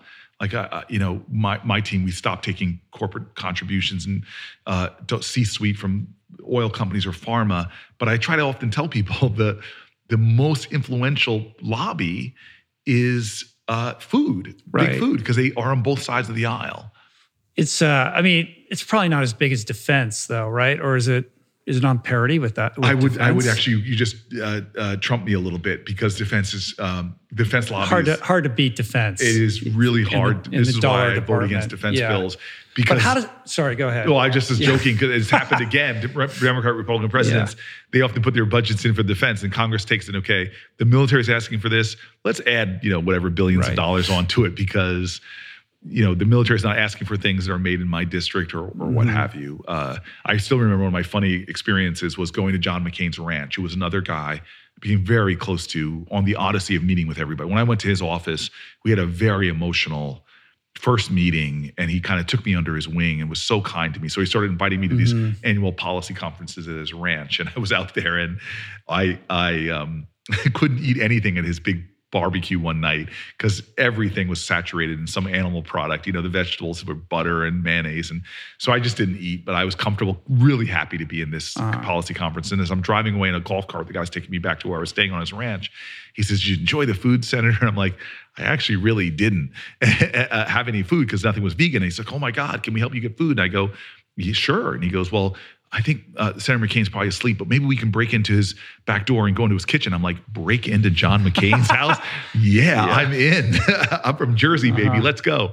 And so we go there. We didn't have to break in, but because he was sitting up late talking to a former Secretary of the Navy, and I sit there with my peanut butter and carrots or whatever I was eating and just listen to these two wise men talk about what they were calling the corruption in our military, that we're spending so much more and not getting the effectiveness we should because we're just a failure to focus on taxpayer return for investment.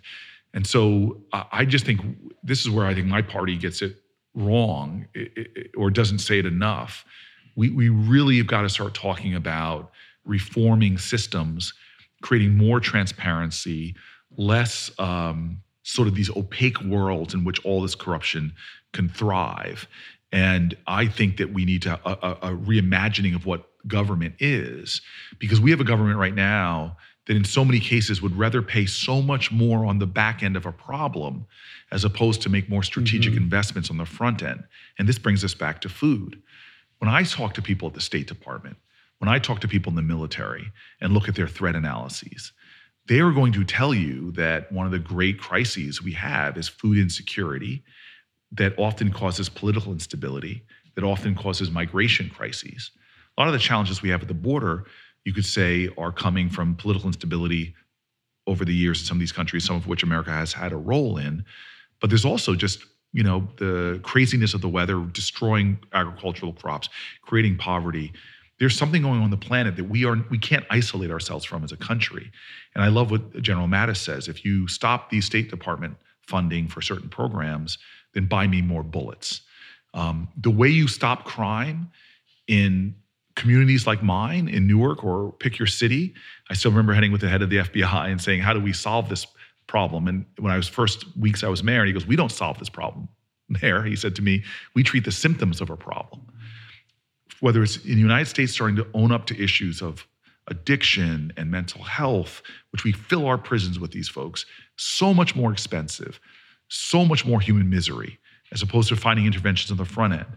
Planetarily, if we don't start finding ways to intervene in countries that are at risk, in programs we know have return for taxpayer dollars that help with food innovations, access to food security and more, we are going to pay so much more on the back end of these problems. And so that's enlightened empathy that understands that this isn't charity, it's the self-interest we have to play a role of creating a more healthy planet. And in America, stop creating an environment where we deal with our crises in hospital emergency rooms or in prisons or in jails, but starts to say, how can we create a more beloved community where we're making investments that are not just in human well-being that help human flourishing, but actually make us a safer society, a more beloved country, and a nation that is more evidencing its best values in how we treat one another through our policies and through our individual behaviors. When it comes to food systems, however, that solution rests in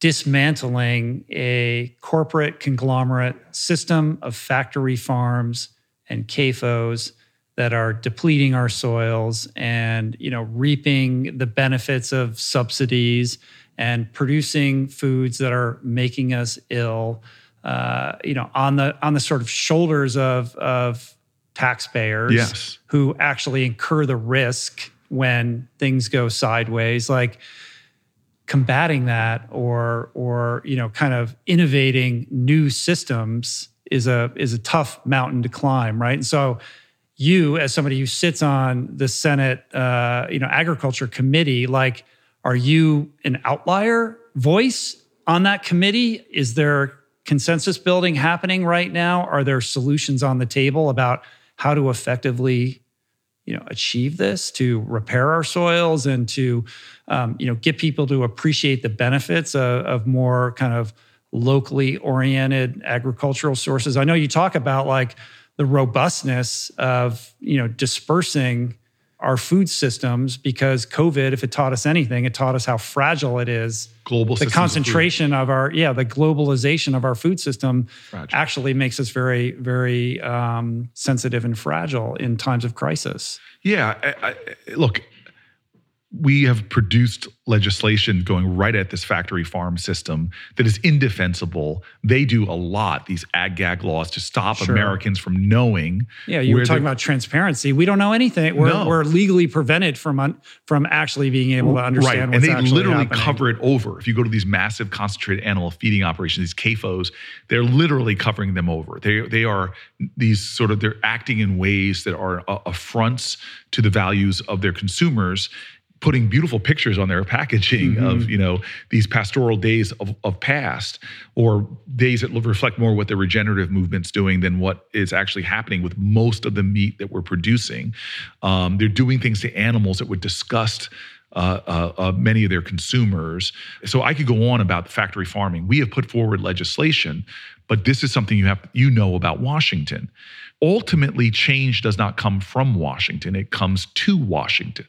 Like, we didn't get the great suffrage legislation because in 1919, a bunch of men came to the Senate floor and said, okay, fellas, I guess what? Let's let those women have a right to vote. It came because of activism, of conscious expansion. We didn't get civil rights legislation because one day Strom Thurmond came to the Senate floor and said, I've seen the light, let those Negro people have the right to vote. We came because of activism that was so, as I said before, these artists of activism that opened the eyes of the average Americans who could not no longer sanction the segregation. We are in that same moment right now where we share the same values about our food system. We could have a focus group here of any background of Americans. Moms want healthy foods for their kids. They often are confused by the corporations that try to confuse them with their labeling and their marketing. Moms want healthy food. You give them the options, they're going to choose healthy foods for their families. But we need to continue to let people understand what's happening in their food system. When I can talk to other colleagues of mine in Congress and say things that sort of blow their mind that they didn't realize are happening, or just tell stories. What it did for me to go to Duplin County, North Carolina, and see what Smithfield, one of the companies, is doing down there with these contract farmers who themselves are trapped in these horrible tournament systems where they're living like sharecroppers. But I had never seen with my own eyes these massive CAFOs that then underneath have grates where these caged animals who can barely move or turn around then have their feces and urine flow through these pipes into these massive lagoons of waste that are then sprayed on fields. But just like when you spray your fire hose, stuff mists. And then you meet with people, desperate Americans who've lived on that land for generations, in this case, Black communities that have been on that land since slavery, say to you their property values have crashed. They have respiratory problems, diseases. They can't open their windows. They can't run their air conditioning or put their clothing on the lines.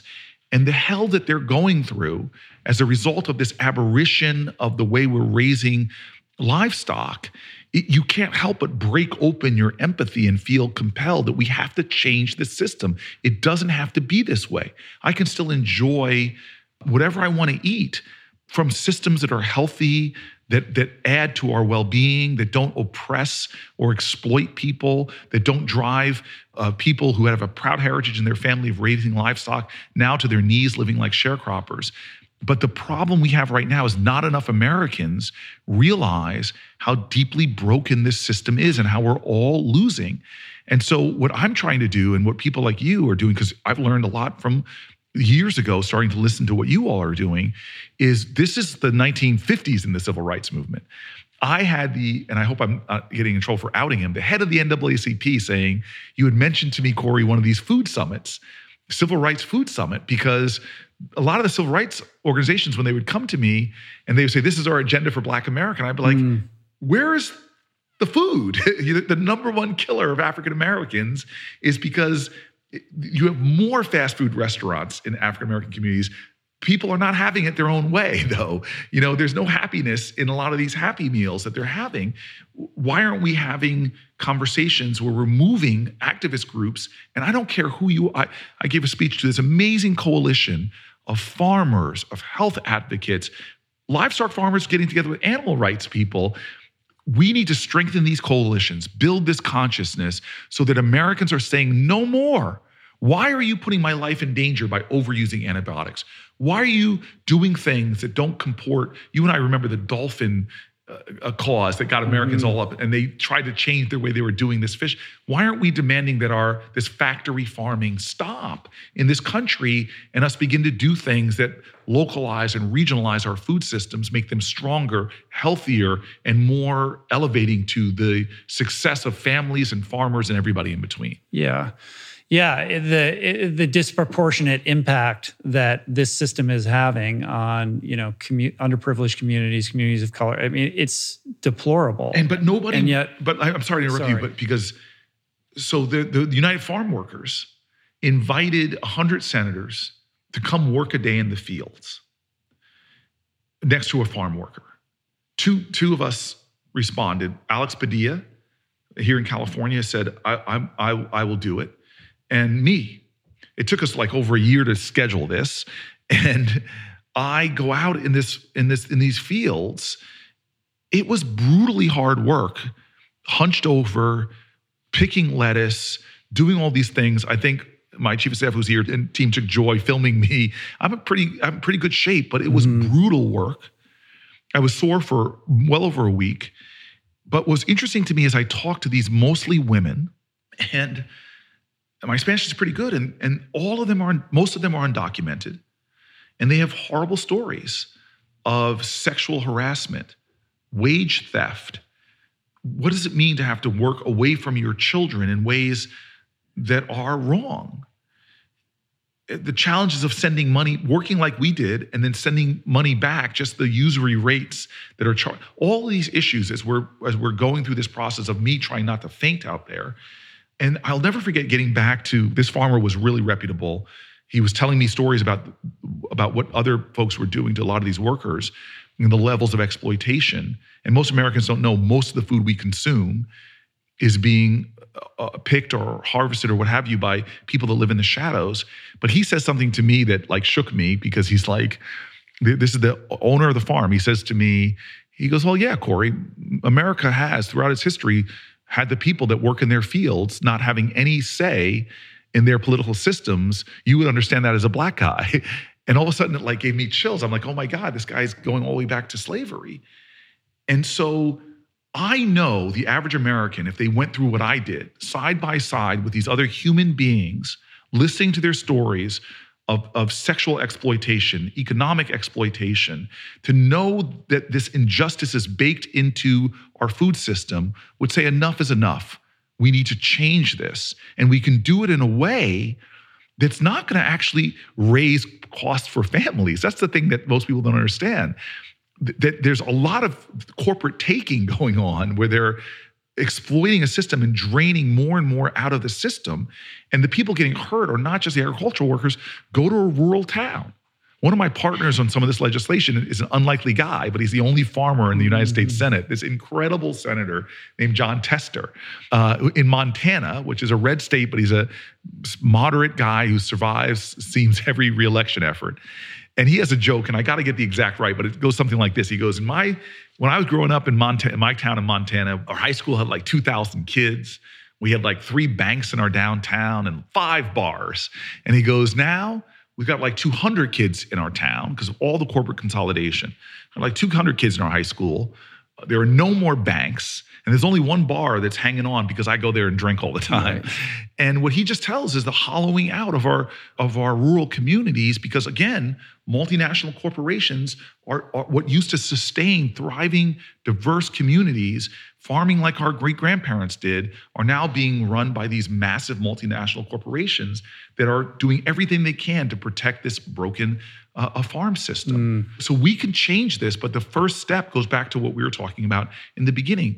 Individuals like you and I and people that are listening saying, before I'm going to just point fingers at the CAFOs and these companies, what can I be doing to better send ripples out of empathy and understanding to all aspects of this system? What can I do to raise consciousness and join it? Because I feel like we're in the 1950s of the ultimately victorious civil rights movement, where what they were doing was raising consciousness all along the way of the injustices.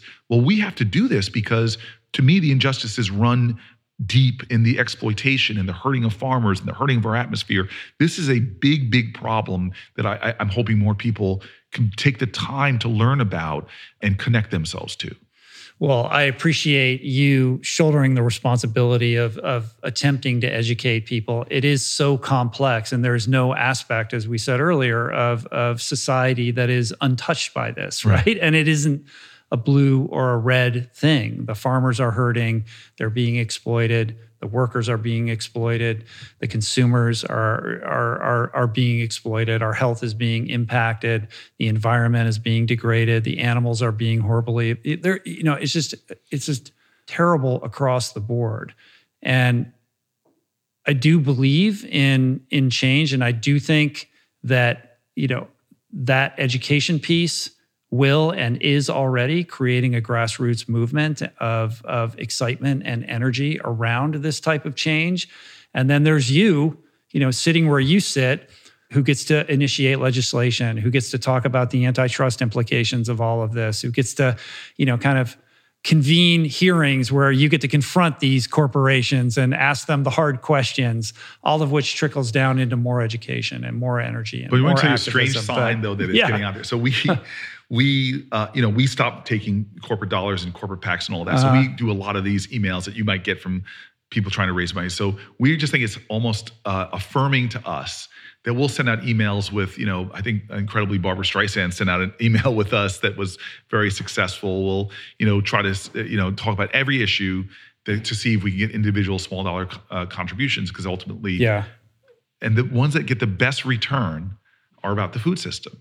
There's an audience out there. The best performing posts we often have are talking about the food system. So I know some of it might be because these are the people that are drawn, but I do think there's more and more, pun intended, appetite out there for information and to support people like yourself and others who are really trying to speak truth to power and do something about this. Ultimately, at the highest level, though, the incentives have to change, right? Yes. We have to create healthier incentives. We have to create incentives that drive the positive change. And right now, all of the incentives are driving, us in the wrong direction and just making this problem even more intractable. And, when it comes to campaign finance reform and, the whole K Street complex, help us understand how that works. What is the shadowy business of being a lobbyist? Is it somebody lurking in the hallways of, these Senate and congressional office buildings waiting to, have a meeting and entice, a representative with vacations and, condos? What is the reality of that?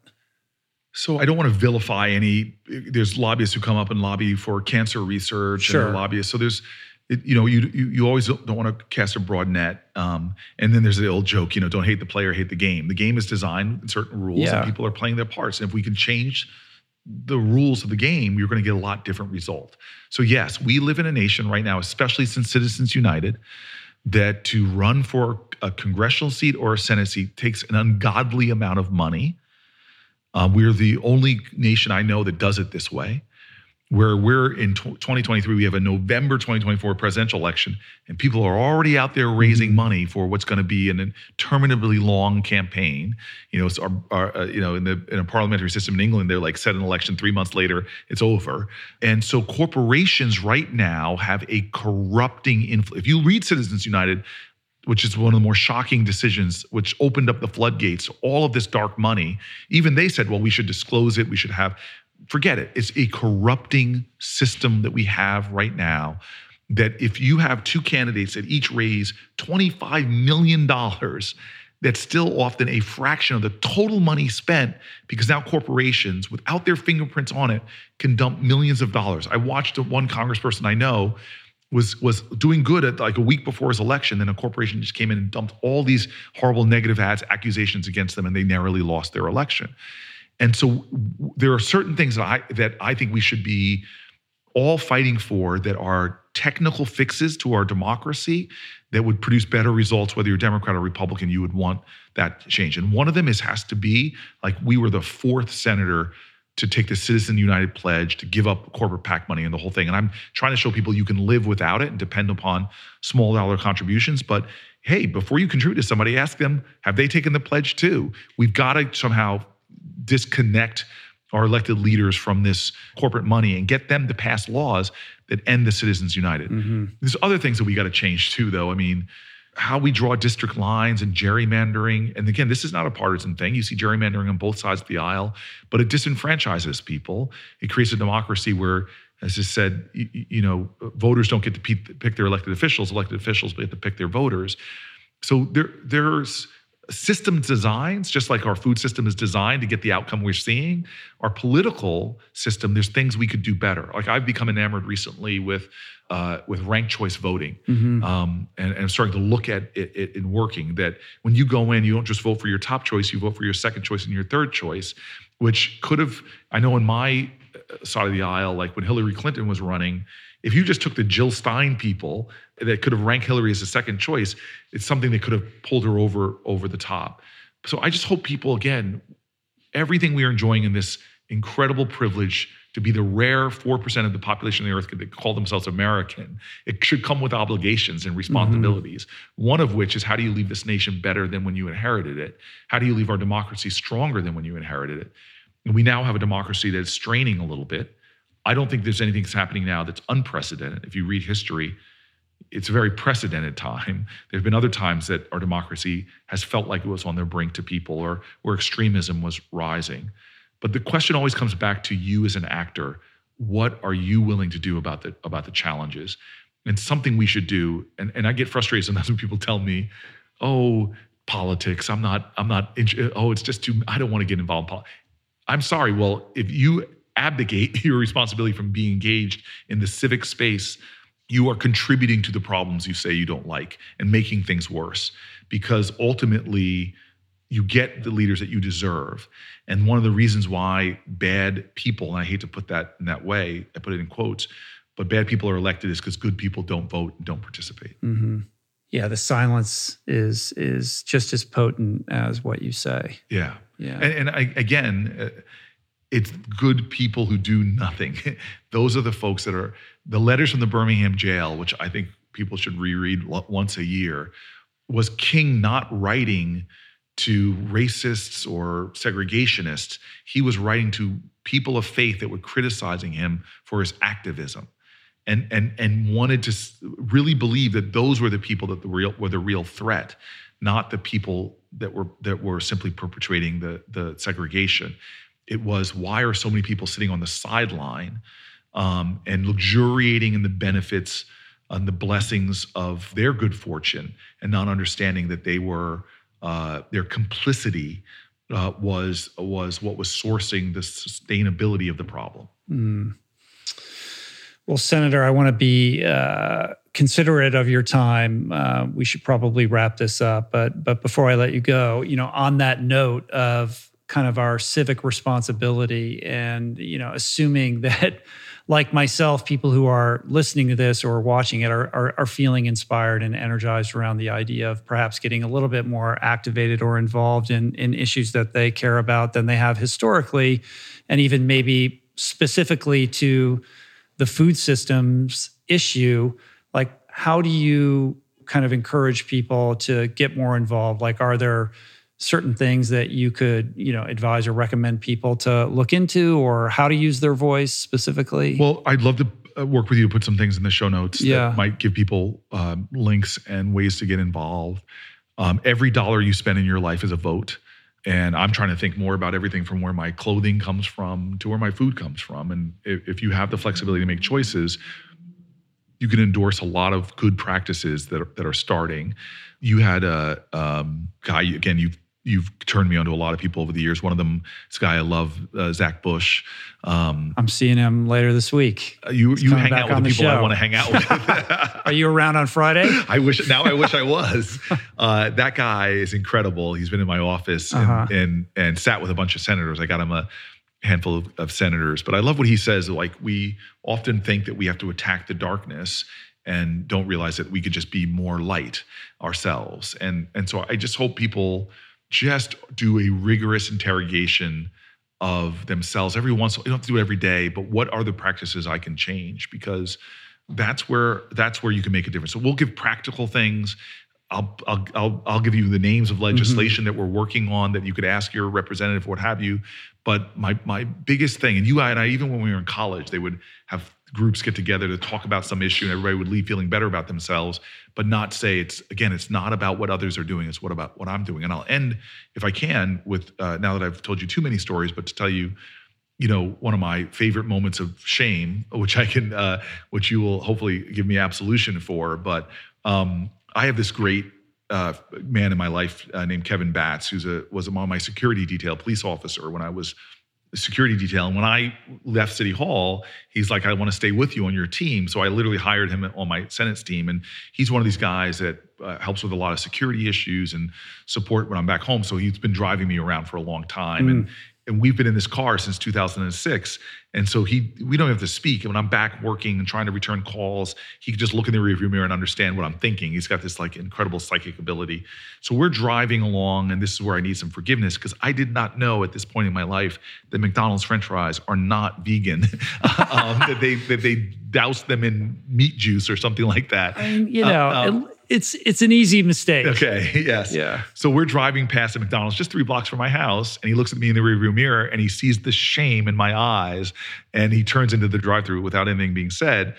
And, the flesh is weak. I need these French fries. And I go into the thing, and I order these 2 large French fries. Now, I am one of the biggest, we're probably the lead in descheduling psychedelics. You've had some great shows about the power of descheduling marijuana. And yet somehow I think that McDonald's French fries should be scheduled because they sprinkle them with something. I'm just so happy. I get these things, I'm holding them like I'm, my precious. And I want to get them back to my powerless. Yes. But as we start to drive, I see a guy in a trash can rooting around. And I look in the rearview mirror, eyes meet, no words said. He stops, he knows me. And I reel down my window and say, "Hey man, what's up?" And I realized my tone of my voice wasn't respecting his dignity. And then I sort of shifted, came in a different way. I said, "Sir, is there anything I can do to help you?" And he turns around and goes, "I'm hungry." And as I always say, you got to follow your faith. And, my religion says something about if you have 2 McDonald's French fries and your neighbor has none, you got to give him one of your fries. I call it the Sermon on the McMount. I hand him this McDonald's French fries out the window. We seem like we're going to have a beautiful exchange. He seems happy to receive them. I feel good about myself, and I now want to get home because there's nothing worse than cold McDonald's French fries. But then he asks me, he goes, "Do you have any socks?"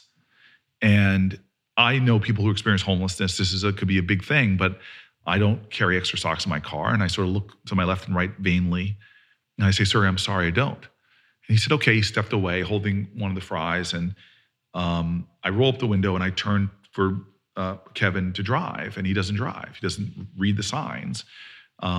He puts the car in park, reaches between his legs on the steering wheel, kicks off his shoes, takes off the socks he's wearing, and hands him out the door. The guy looked like he received a bar of gold.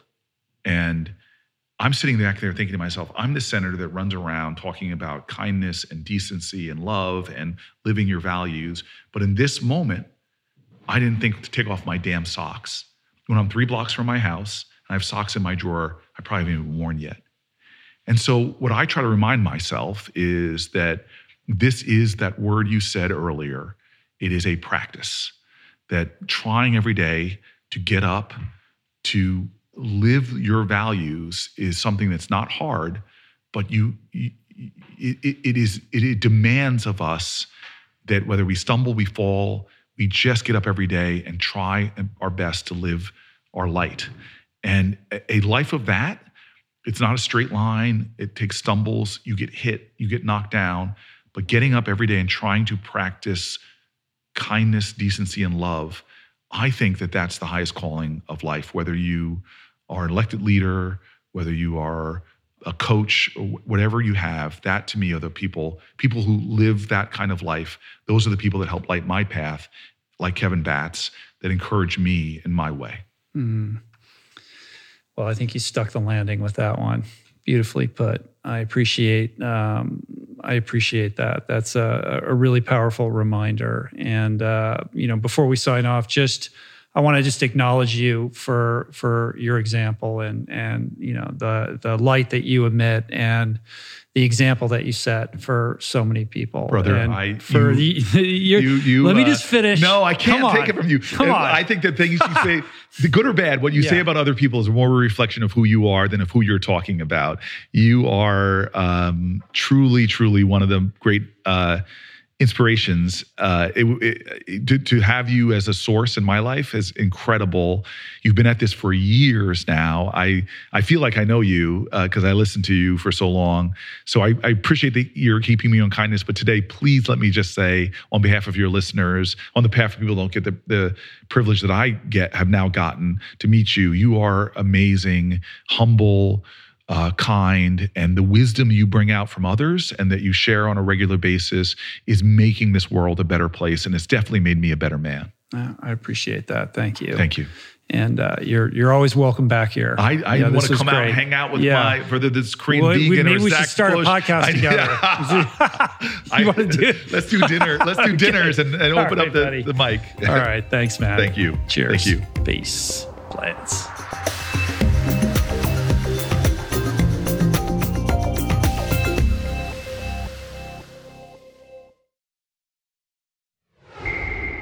That's it for today. Thank you for listening. I truly hope you enjoyed the conversation.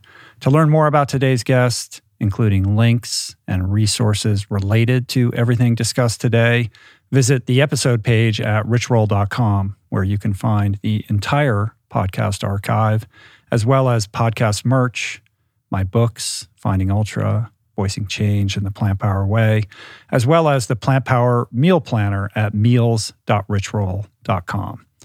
If you'd like to support the podcast, the easiest and most impactful thing you can do is to subscribe to the show on Apple Podcasts, on Spotify, and on YouTube, and leave a review and or comment. Supporting the sponsors who support the show is also important and appreciated. And sharing the show or your favorite episode with friends or on social media is, of course, awesome and very helpful. And finally, for podcast updates, special offers on books, the meal planner, and other subjects, please subscribe to our newsletter, which you can find on the footer of any page at richroll.com. Today's show was produced and engineered by Jason Camiolo, with additional audio engineering by Cale Curtis.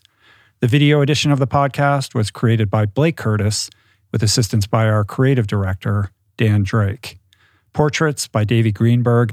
Graphic and social media assets courtesy of Daniel Solis, Dan Drake, and AJ Akpodiete. Thank you, Georgia Whaley, for copywriting and website management. And of course, our theme music was created by Tyler Pyatt, Trapper Pyatt, and Harry Mathis. Appreciate the love the support. See you back here soon. Peace. Plants. Namaste.